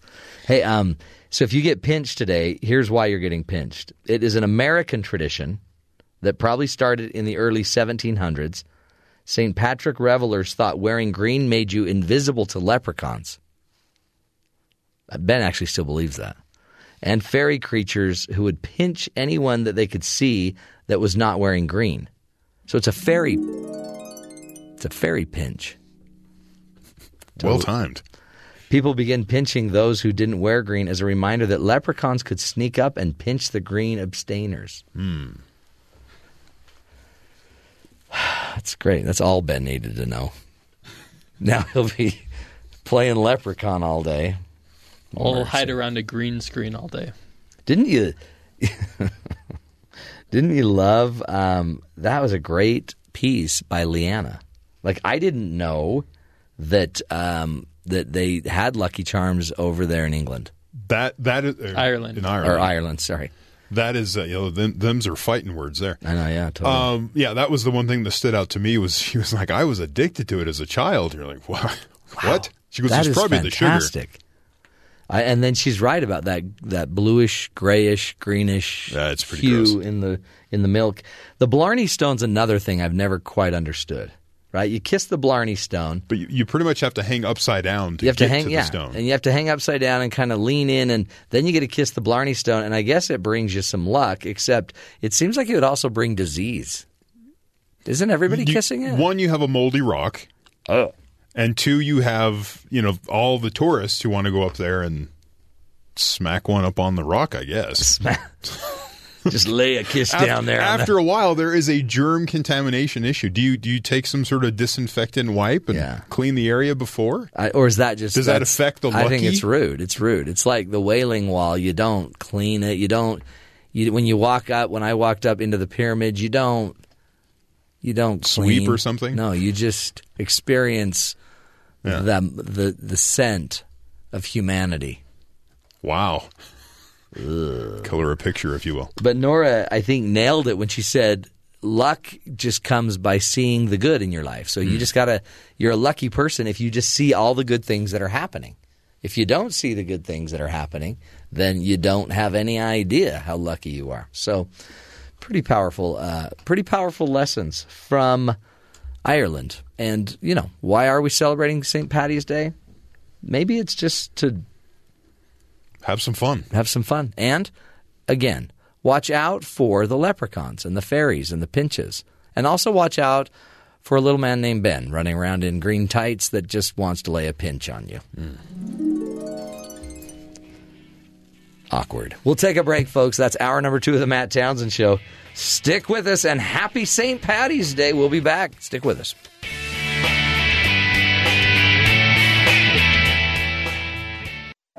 This is the Matt Townsend Show. Your guide on the side. Follow Dr. Matt on Twitter At Dr. Matt Show. Call the show at 1-855-CHAT-BYU. This is the Matt Townsend Show. Dr. Matt Townsend. Now on BYU Radio. BYU Radio. Good morning, everybody. Welcome to the Matt Townsend Show. Dr. Matt here, your life coach, your guide on the side, and we're taking you on a tour of St. Patty's Day. Did you ever wonder why people pinch you on St. Patty's Day? Well, let me tell you. It's because leprechauns would chase down people that weren't wearing green, and they would pinch them. And now Ben does it. I've taken that mantle upon myself. Our creepy little friend Ben is now pinching everybody. I'm in the camp of pinch me, I'll punch you. Ooh, that sounds like a great bumper sticker. Yeah. Pinch me, I punch you. I usually don't wear green. Yeah. And I'm almost probably around half Irish. Oh, yeah. I'm good. I need green. I need green before the producers see me. You want this? We have a bottle of water that has a green lid. Do you want to carry that with you? I'll just carry. That's a good idea. I'll carry that. We'll leave that right here. You'd think you wouldn't have to worry about being pinched in this day and age. I get it when you're a kid, elementary school, but at some point, just move on. You know what would keep them away is if you had enough corned beef and cabbage. That's a good meal. Again, you love the corned beef and cabbage. I've never had it. It does look. I went looking after you told me you had it on Sunday. It looks very good. I'm not big into cabbage. Some restaurants you'll get cabbage. Yeah, like kind of. It's like one of those things they don't put on the menu. They tell you everything else, and then there's some cabbage on your plate. And I'm like, what's that? You're just trying to fill up space. Is that what you're doing here? It's like kale in the salad bar. It's like you go to a nice steakhouse, right? And on the menu they just tell you about the steak, and then there's maybe you can have a choice of like a potato or something else. But then they drop like a big old wad of cabbage. No, they put broccoli. Oh, I love that. Right? They drop a huge broccoli tree on your plate. You're like, what are you doing? I'm here for steak. I don't want broccoli. Do you like cabbage? What's it called? A la mode? No. Oh. The shredded cabbage. Sauerkraut? No. That's cabbage. But you'll eat it like in the summer. Coleslaw? Coleslaw. Love coleslaw. Depends on how you make it, though. Oh, some people put bananas in it. Yeah. That's kind of gross. Raisins? Not a big fan. No. Just buy it from KFC and it's perfect. I don't know. Usually it's really watery. You have to be careful with the coleslaw. There's a certain time when it's good, and then there's a time when it's not so good. And then it's not so good. Hey, we were talking earlier about the fact that the debates in Utah were canceled. They were. Sir Donald Trump said, not doing that. And then Kasich says, me either. And Cruz was like, I'm in. People question Kasich because he would be someone who would want more media coverage. Absolutely. And if it were just two of them, you could think they could go. But he's then saying, well, if Donald's not in, the ratings are going to be down.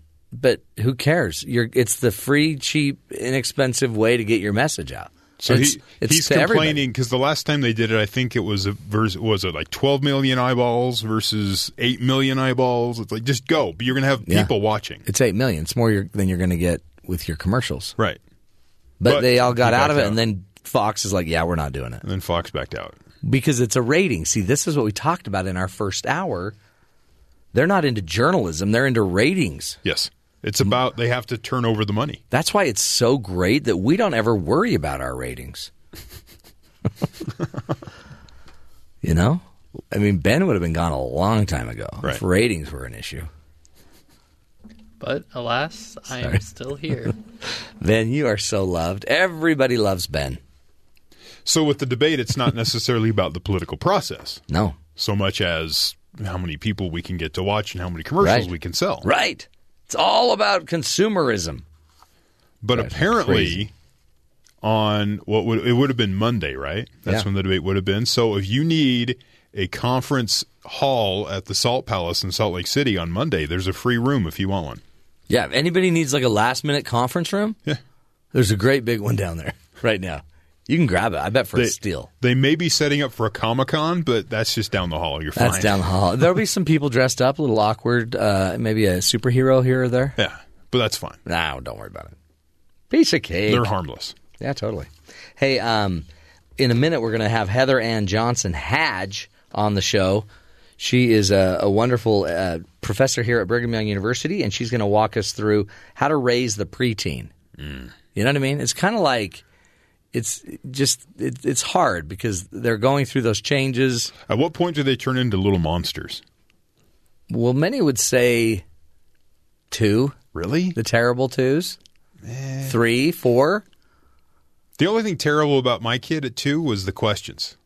Why? You're like, because I said so. That's what it ends up with. But at some point, when do they turn into hating their parent or disliking them more? Well, it depends how you handle the 2s.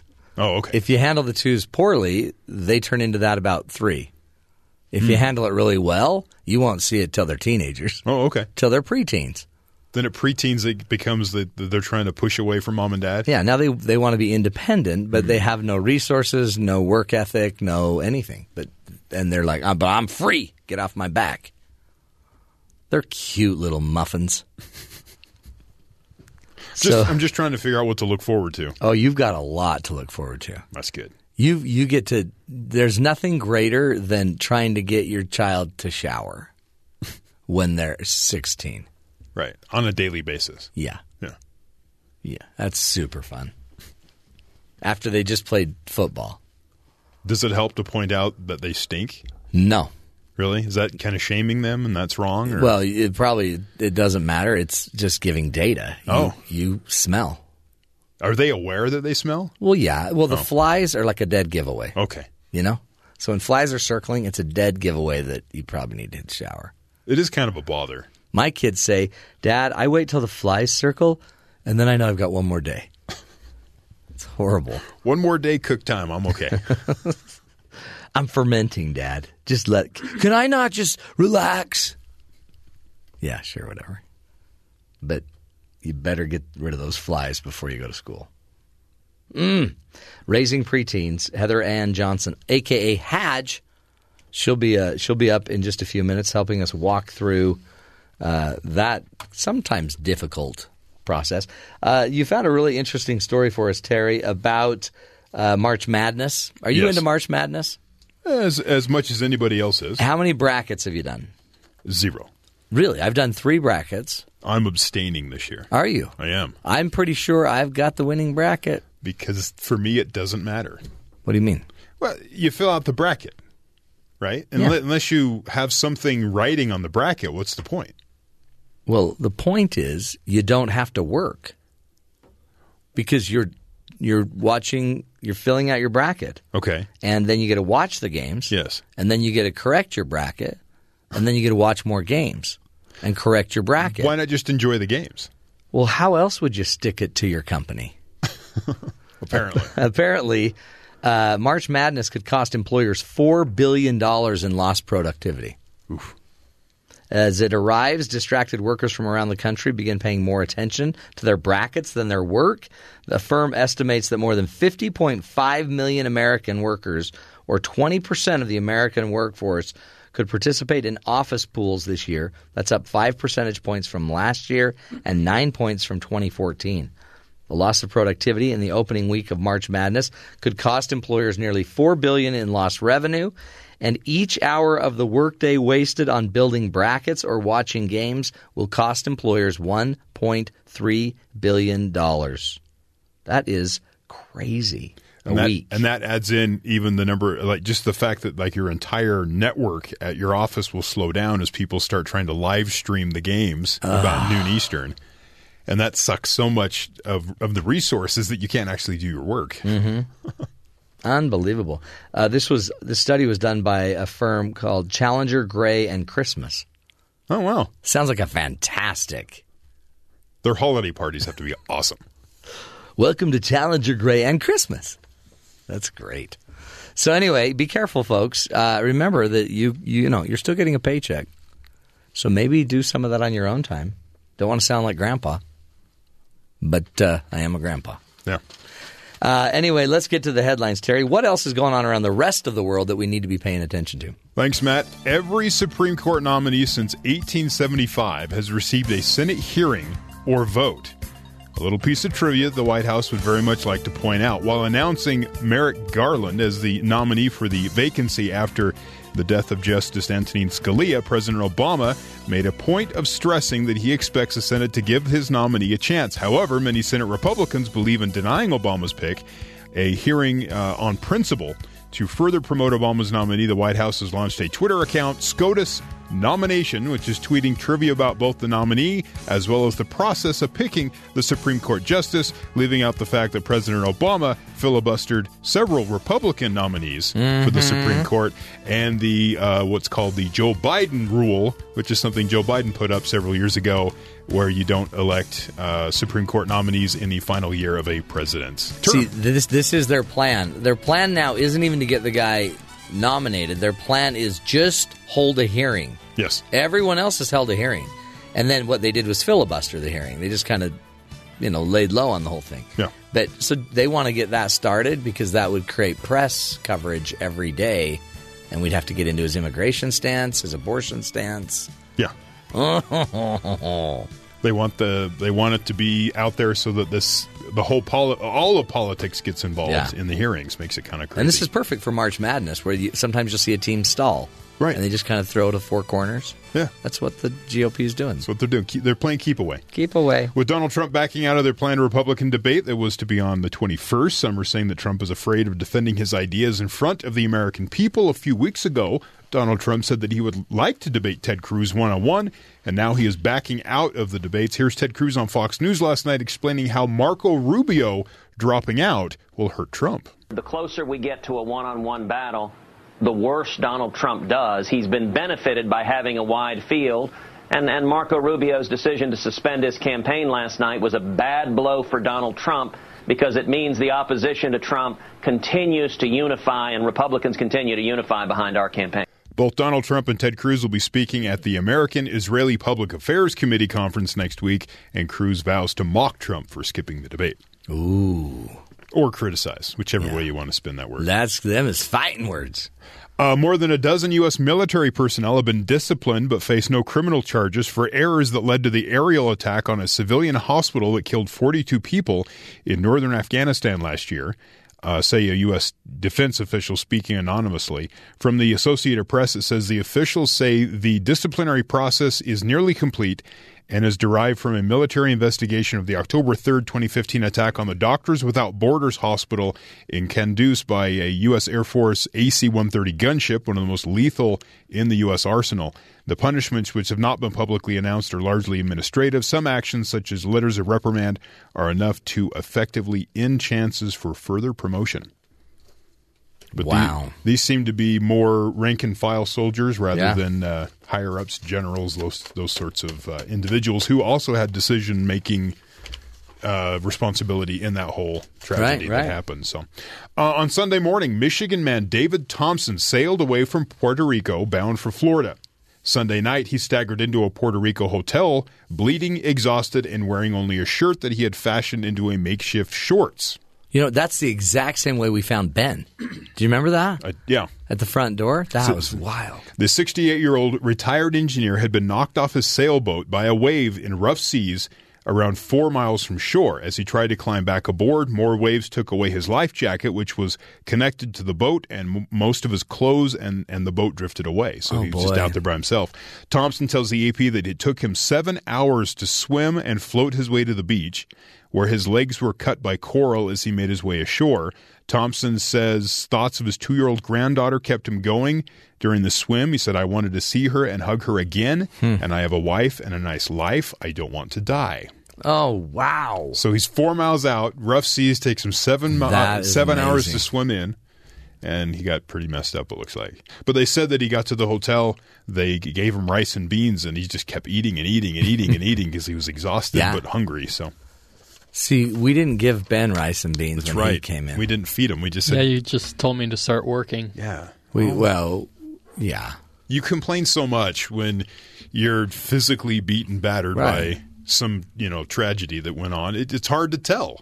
We did tell you to don't wear your shirt like shorts. That's a little awkward. Yeah, I didn't have much to put on. Yeah. But it's okay. But remember that? We were going to get him like a sweatshirt, like a BYU sweatshirt. We thought that'd be great. We just couldn't find one. And then they said there'd be branding issues. That's true. They're not sure if they want to associate the school with someone of his ilk. Of my lower. Yeah, lower again, class. back to the lower echelon of society. So yeah, you don't get free stuff at certain levels of the company. Am I going to get paid sometime? Sure. Remember 60 cents on the hour? Right. Okay, you negotiated that last week. But I haven't gotten a paycheck since you guys found me. So no, but it's only been a couple of years. It takes a while. The system's complicated. I'm still on probation. It's in the system. No. It's just in the system. It'll come. Okay. It'll come, and for sure you'll be paid in your next job. Okay. I mean, if you get one, that's for sure. That's kind of. Did you write that letter of recommendation for me? I haven't written that yet, but I was going to. I might. I mean, I'll probably. There's a good chance that it'll be done. Yeah. Oh, I'm leaving today. Blasted. I'll get it done next week. I'll have your people talk to my people. Okay. That's good. Hey, we're going to take a break. When we come back, Hadge will be joining us. Heather Ann Johnson. Professor here at Brigham Young University, and from her own website, familyvolley.com.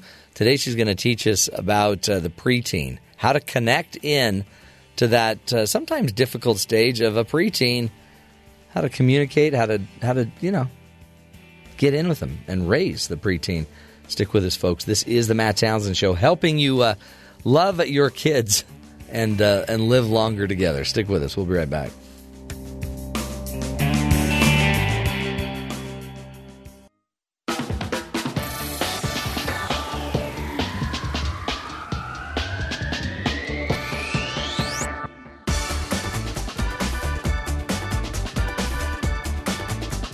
Welcome back, friends, to the Matt Townsend Show. In studio with us is Heather Ann Johnson, also known as Hadge. You're soaking in it. You're soaking in it. Do you remember her from the old days? Heather's here. She is a professor here at Brigham Young University. She's an adjunct faculty member and teaches the students parenting principles, how to be a successful family, and the importance of families and spending time together. She also has her own website, familyvolley.com.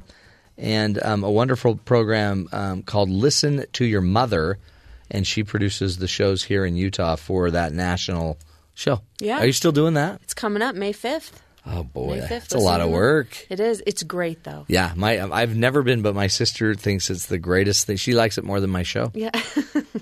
I'm sorry. She's kind of rude that way. They're in different classes, right? Yeah, they're totally different class. Yours is actually in a class. I should say categories. Different categories. Categories there is a better you go. word That's for a better it. word. Yeah, class and the Matt Townsend Show, they don't usually go together. Oh, no. Hey, talk to us about, you're going to help us raise these preteens. Oh, isn't it a tricky Preteens time? are, yeah.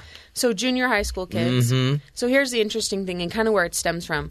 We just did a recent study. I think it was Harvard, just did a recent study. 2,200 well-educated mothers. Maybe you ran across it. They went to these mothers and they said, these women, you have kids between the age of newborn and grown adults, and assessed when it was hardest to be a mother. And hands down, they said they are most stressed and most depressed Yeah. when they are raising junior high kids, 12 to 14. Really? Right? So 12, 13, and 14-year-olds, they give us so much grief. Oh. They give us so much grief. And not only that, we've actually found that with mothers, one of or two of the reasons why it's so difficult is because first, up until this point, they've been able to fix everything. Mm-hmm. So we get to this point and, a 2-year-old needs something, we can fix it. Right. Even a 10-year-old in elementary school, we can step in, we can fix things. But all of a sudden they hit junior high and we can't fix everything. And that gets really yucky. Well, and sometimes this is like where their agency starts to kick in and their identity starts to emerge. You used to be able to outthink them too. Right. And now they're like running circles around you. They all of a sudden got a little smarter. Like, where'd you get this I know. attitude? Way too independent. You're so like your mother. I know. Well, and the other part too is at this point they start being hit with a lot of challenges. Yeah. And with that comes a lot of growing pains, some hurt, some frustration.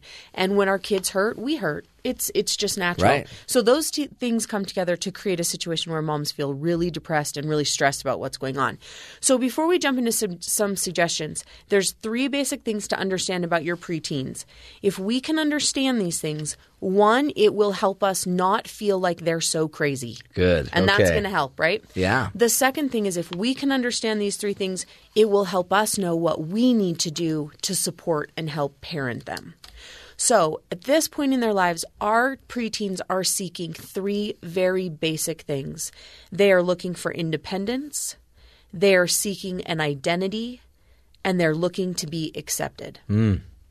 Anything and everything else can really be coupled under those 3 key points, right? Looking for that independence, trying to find an identity, and looking to be accepted. So the way they act, it's because they're looking for something. Yeah. The things they say, it's because they're trying to seek independence. The things that they exhibit, the things that they do, all can go back to those 3 And things. isn't that interesting? Because it's all these little comments like, how come I can't stay out as long as the older kids do? Right.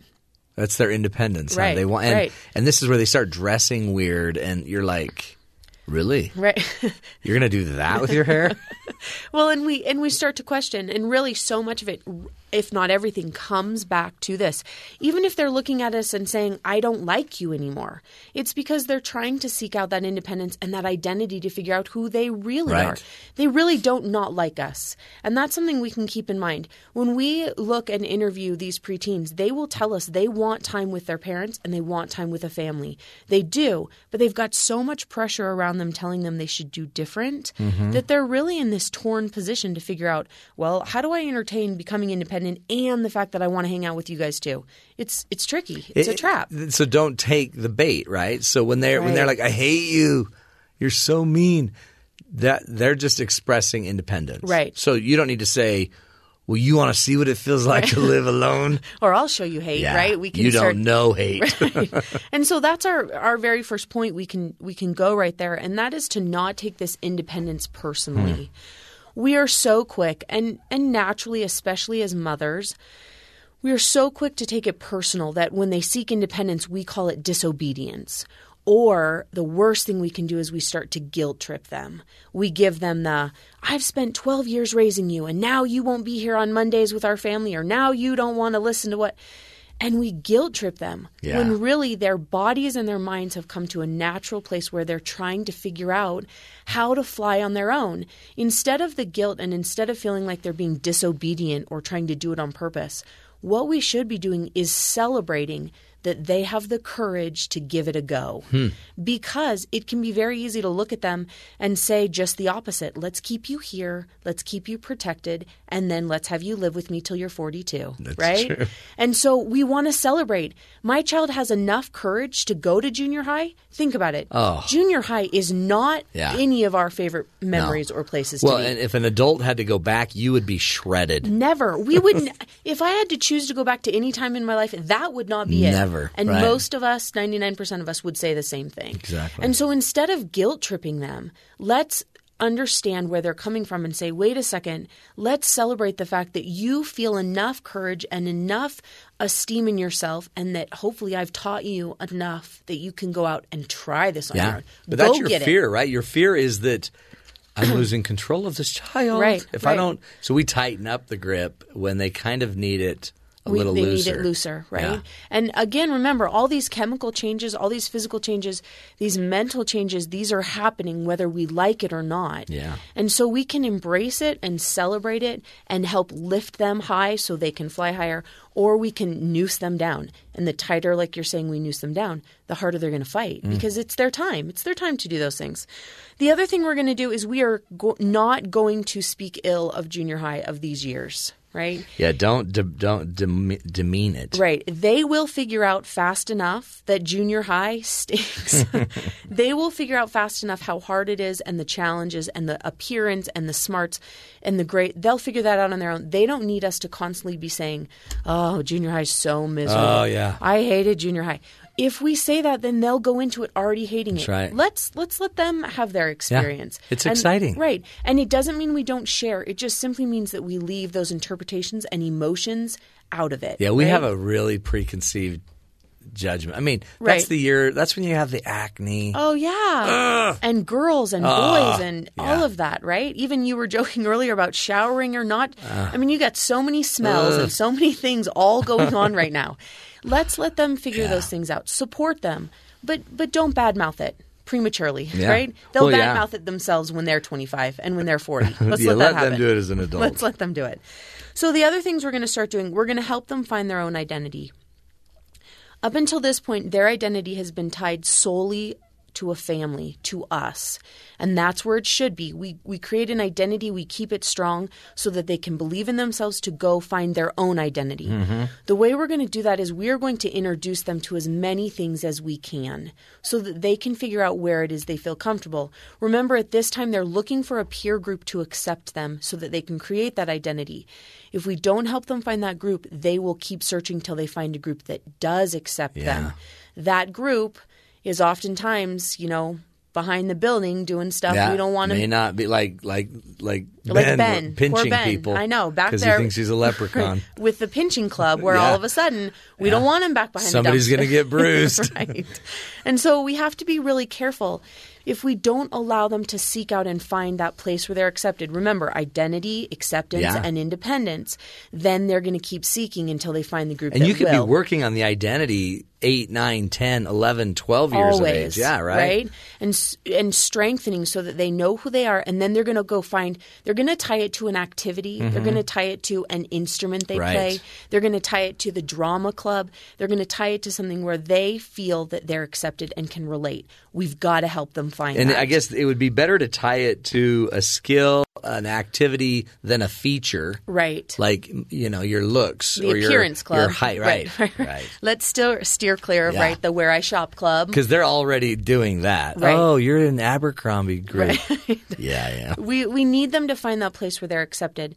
That identity will actually carry them through very easily adulthood, right? Even think about high school. It's still tied to that identity we started creating in junior high.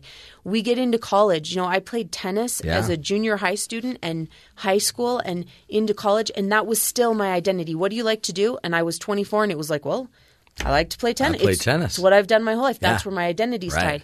And we then carry that into our relationship as we get married and kids. Yeah. So it's key to help them start to find it. We're not saying it can't change. We're not saying it can't evolve. Right. But we are saying they've got to tether themselves to something positive. And it's got to be positive. Right. My identity, I was the guy that got beat up. Well, so that had to change.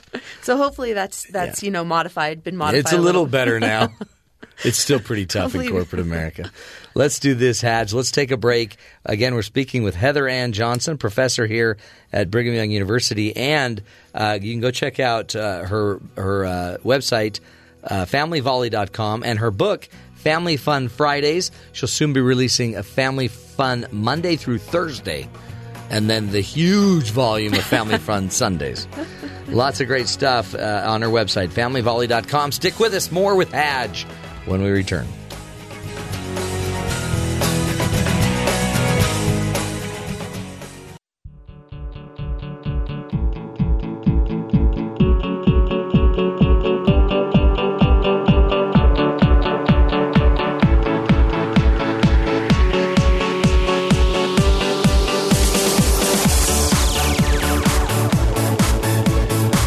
Welcome back, friends. friends, to the Matt Townsend Show. Dr. Matt here, your life coach, your guide on the side. Today we're talking about raising preteens. Who better to do that than Heather Johnson? Hadge, we call her. You're soaking in it. You're soaking in it. She, we like to soak it in, Heather. Such a term of endearment. See, that lady's name was Madge. It is. So we call you Hadge.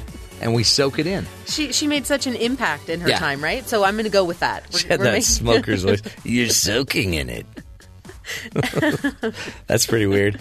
Just down the hall, because I'm not wearing green, Ben pinched me. Right. And I turned around, I'm like, dude. And he's like, you're soaking in it. It's so creepy.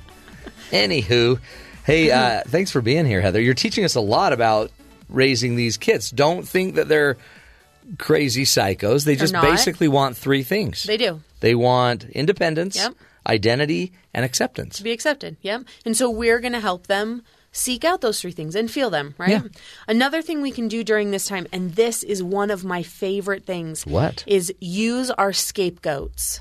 Oh. We are so quick to think, especially as they hit this age in their lives, that we've got to be the end-all, be-all in their raising and parenting. We need to stop this now. Right. But remember, what are they seeking? They're looking for some independence, which means they're looking for independence from us first and foremost, right? And so as they do that, it makes it a little harder for them to mentally and physically listen to us all the time. So we're going to use the resources we have. It's not bad. In fact, if you can do it, it is the most amazing process. What do you mean? What resources? So, for example, at this time, your kids might not want to hear a lot about school from you. Because remember, they're trying to find their own way. Yeah. And so why do we have to harp on them about school? Set up an appointment and let a school counselor talk to them about school, about good grades, about applying for colleges, about all those things that are starting to come up, right? About the fact that they haven't been to science in 3 weeks. Mm-hmm.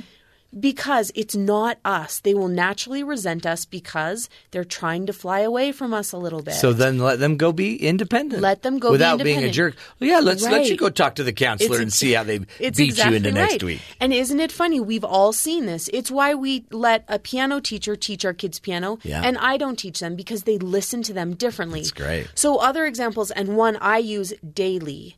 A scapegoat for our son, who is almost 14, is my dad, his grandpa. My dad can come get him, and they'll drive to get ice cream, or they'll take a load to the dump, or they'll go get his hair. They'll do things.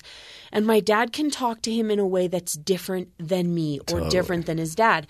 And the funny thing is, he internalizes it different. It's not his mom saying, you need to shower every night because, like you said, the flies are circling. Mm-hmm.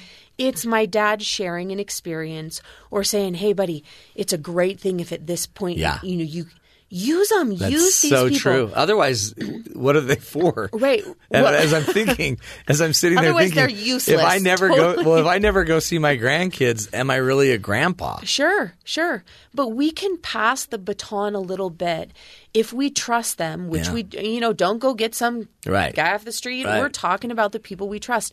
Let them help in delaying or in communicating the messages that our kids don't necessarily want to hear from us. Use them. They're fantastic. That's resources. Such a great idea. Okay, next, we are going to watch friendships or vary them.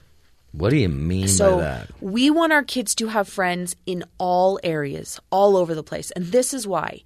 During the preteen years, our kids live and die by their social relationships. One day, though, they're best friends, and the next day they're best enemies. Yeah. Unfortunately, their esteem is tied to how those friendships are going. If we can help our kids have friends at school and at church and in our community and at band and at soccer, then when one friendship sinks, right, Titanic, straight to the bottom of the ocean, their esteem doesn't go with it. It's over. That's right. That's good. Because they have friends in lots of other places. So when the friendship at school goes south for like 48 hours, because after about that, they fix, right? They can then go to soccer practice and go, wait a second. I got peeps. This is great. And so I'm not alone and my esteem didn't go down with the ship.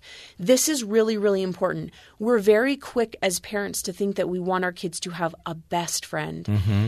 Anytime we single things out like that, we're actually setting them up for a lot of trouble long-term and short-term. Yeah. Encourage varied friendships in varied situations. And you will save yourself as a parent from the every day after school, Susie said this, and then oh man, our girls come home and this person's hurt my feelings and now she won't talk to me. So guess what? We're going to go to piano where you have other friends. It's like a friend pantry. It is. It's exactly right. Just go to the pantry and get another one. Pick out somebody else, But you've right? got them everywhere. You do. Right. And so we want our kids to have them everywhere. We are not dictating who they can be friends with because they need their independence. Yeah. We are simply asking them or encouraging them to have friends everywhere. I love that. You choose it. That's great. But have them all over the place. That's great. All right, another one. We have got to be a master listener at this point. Mm-hmm. Now, up to this point, we could get away with blowing our kids off a little bit in the listening department, right? Our 4-year-old, I can fake it and do other things. Uh-huh. Oh, yeah. Oh, good. Susie, fun, right? Pikachu. Not anymore. We can't do that anymore. Right. We have to become a master listener, which means we have to stop talking. And hard. start, like I had my headphones in yesterday and my preteen would not be quiet. Right. So I had to take them out. Heaven forbid. And listen, I right? know. Now, here's the thing. First of all, I'm going to exonerate all of you. I'm not saying you have to talk. So really, how great is this? We don't have to talk. We simply have to be quiet. Now, when we're quiet, we're going to do two things. We're going to allow them to talk. This is the same thing I have heard you teach a number of times in relationships. Once we're quiet, we are going to simply pause, and anything they say, we are going to empathize with and reiterate. There you go. Right? The same things you use on couples or that hopefully we're all using in our relationships. We're going to be quiet. We're going to stop, hold still, and then anything that's said to us, we're going to empathize so they feel understood, Yep. and then we're going to say it back to them. It's a reiteration. That's it. Okay, so where do we fix them? Right. Where do I correct their misstatement? So here's the thing. We don't. We don't need to. We don't That's need awesome. to. The best part, too, is parents always come to me and I'll sit down with their families and they'll say, yeah, but my 13-year-old never tells me anything. Probably because you're talking too much. That's right, huh? And because they don't feel like you're empathizing or understanding. So once we do that, once we reiterate, we will see that they will give us more and more and more information if simply we will just do those two things. Now, some people think, do we really want more information? Right. But you do because you want to know where they're going, where they're headed. We need to understand that. That's great. The other thing about being a master listener is it means we do not offer advice until they ask for it. Which could be never. Which could be never, but it won't be if you empathize and reiterate. Mm-hmm. There will come a point where they feel understood. In the instant that your child feels understood, they will then say, so Mom, what would you do if you were me? Yep. Bingo. Yeah, it's always right there. Right then and there, you say, he just asked for my advice. Yeah. And that's when you impose it. But hold off until they give you the go-ahead. Well, then all of a sudden, they're going to use your advice. Because they just told you, I'm open to it. Up until that point, they weren't ready. Right. And so the problem is we shove this information at them and they're going, you're giving me information, but you don't even understand me, Mom. Why don't you understand me? Because you didn't ever let me give you the whole story. Right. And so, again, use it in your marriages, but use it with your preteen right here. This is great. Let them see that. And how cool, because we just got ourselves off the hook. We don't have to talk so much. Well, and if this eliminates 20, 30, 40% of the preteen pressure. Right. Great. Game on. This is great. Right. And all of a sudden we're, again, going back to those three things. They're receiving independence because they're telling a story. They're feeling understood. They get to choose when they ask for that advice, right? They're finding their own identity and they're seeking that out. And so they're then feeling accepted, not just by their peers, but by us. Yeah, absolutely. If they don't feel that acceptance from us, they're going to go find peers who will accept them. Oh, man. And then we lose them. We lose them right there. Huge. What's the one thing? If we had one thing, you got 30 seconds, what's the one thing Left. we can do to immediately? Get in their space. Oh, that means not their face. Not their face, totally right? different. Change that. Not their face, but in their space. This means you watch the shows they watch. You listen to the music they listen to. You show up in their bedroom and talk to them in their zone. Cool. Now, here's what's key about this. It will be a window to their soul. when you're sitting watching the shows they're watching, you can then pay attention to the content that they understand. Yeah. You can see what they laugh at and what they don't laugh at. This will give you an experience unlike any other. You can see, okay, wait a second, he just laughed at that sexual innuendo, which means, first of all, he's chosen this show under our roof. Yeah. And second of all, does he understand that innuendo? And if he does, I didn't know that. That's yet. right. And his dad's in trouble. Because he hasn't had the talk that he should have had. I told him 6 months ago. It's true. Get yourself in their space. Get right there and watch it. Those curtains will be drawn. The shades will be open. And you will see what it is they understand, they comprehend, what drives them, all by how they act in their own zone. Right. Oh. So get in their space. Hadge. We've been soaking in it. Good stuff. Good stuff. It'll make it easier. It really will. It doesn't have to be miserable. No. And in fact, it could be quite beautiful. It can. It can be awesome. And then they turn into teens. Right. And whole different ballgame. And you're ready for it. That's right. Because those preteen years haven't been miserable. Right. You don't have to you also fix have so much. You have the other stuff set up. Their identity, their independence is there. They feel accepted, so they're workable. And you have a relationship with them. Heaven forbid. I know. So they'll keep coming back to you. Heather Ann Johnson's her name. Go to her website, familyvolley.com. Also go check out her book, Family Fun Fridays, and all of the other iterations of Family Fun Days. Hadge, thanks. Good to be here. You Thanks. Killed it. We'll take a break, folks. Come back. We're not going to be doing a little talk with the BYU Sports Nation guys. They're busy today. I think they're doing photo shoots. I just saw lots of fans blowing and hair blowing in the wind. It's kind of weird.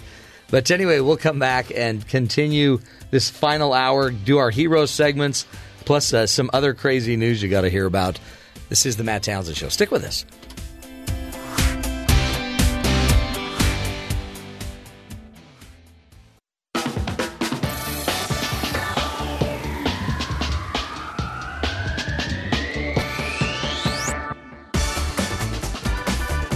Welcome back, friends, to the Matt Townsend Show.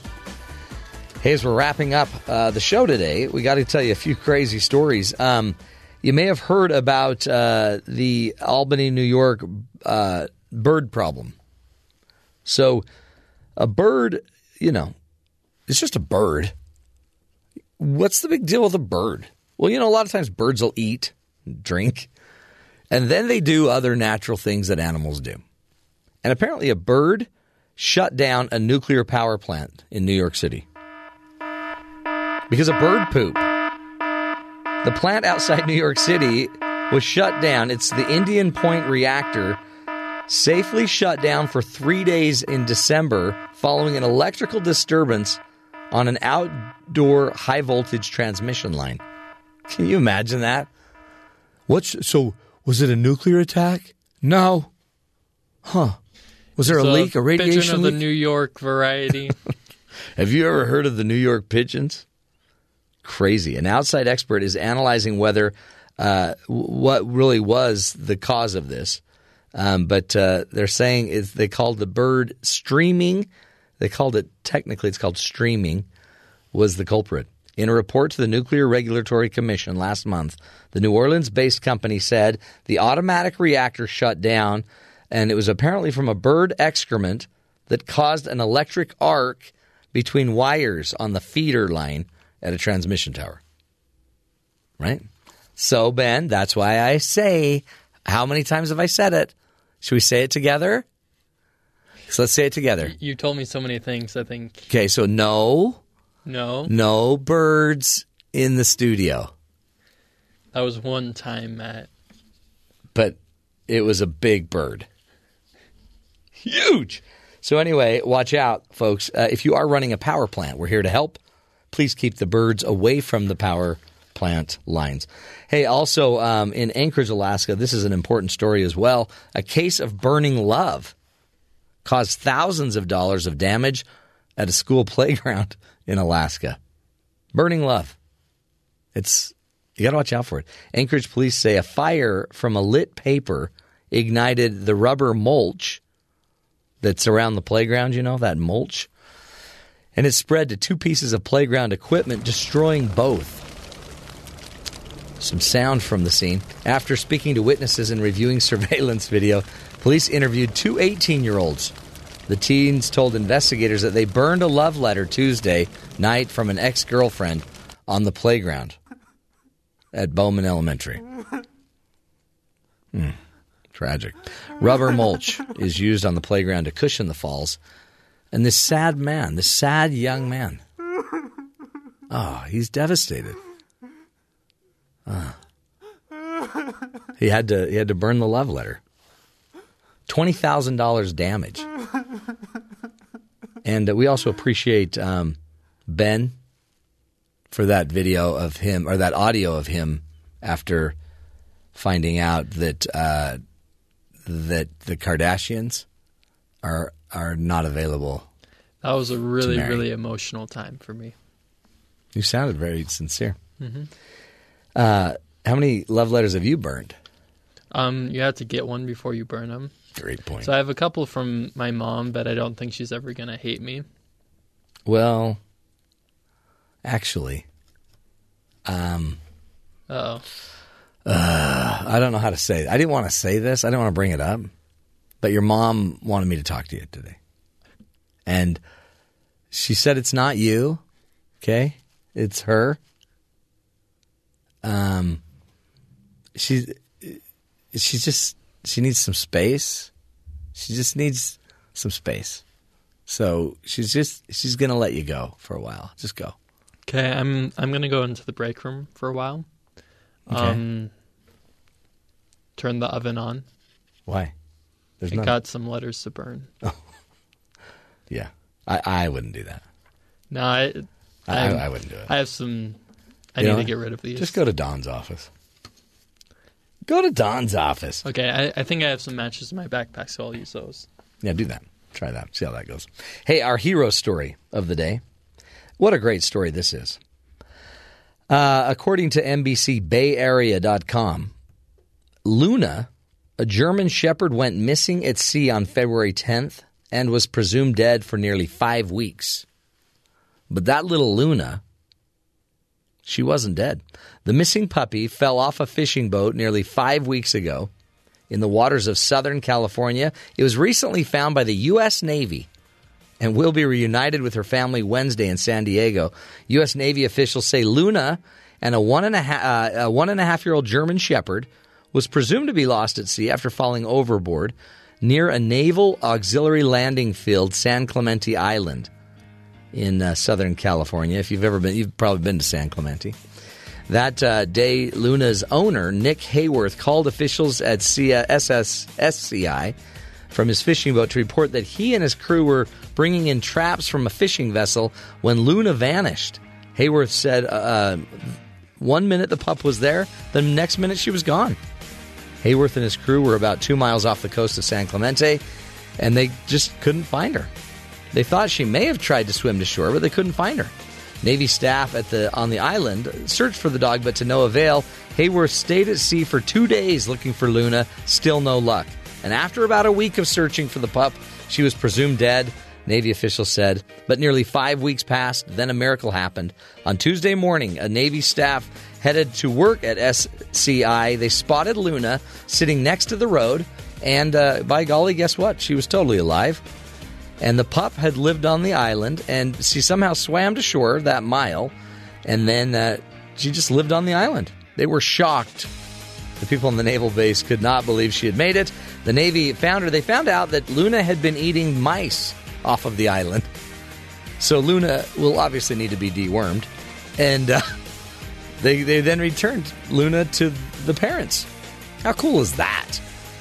So, to the U.S. Navy, you are heroes of the day. And well done. See, they're there to not only protect our lives and our country, they're also to bring back the lost Luna, the little mouse-eating lab. That's the show, folks. Again, can't do it without you. We'll be again here tomorrow. More ideas, more tools to help you live longer, love stronger. Also, you can check us out on TuneIn and iTunes. Download our podcast. Until tomorrow, take care, watch each other's backs, and make it a great one.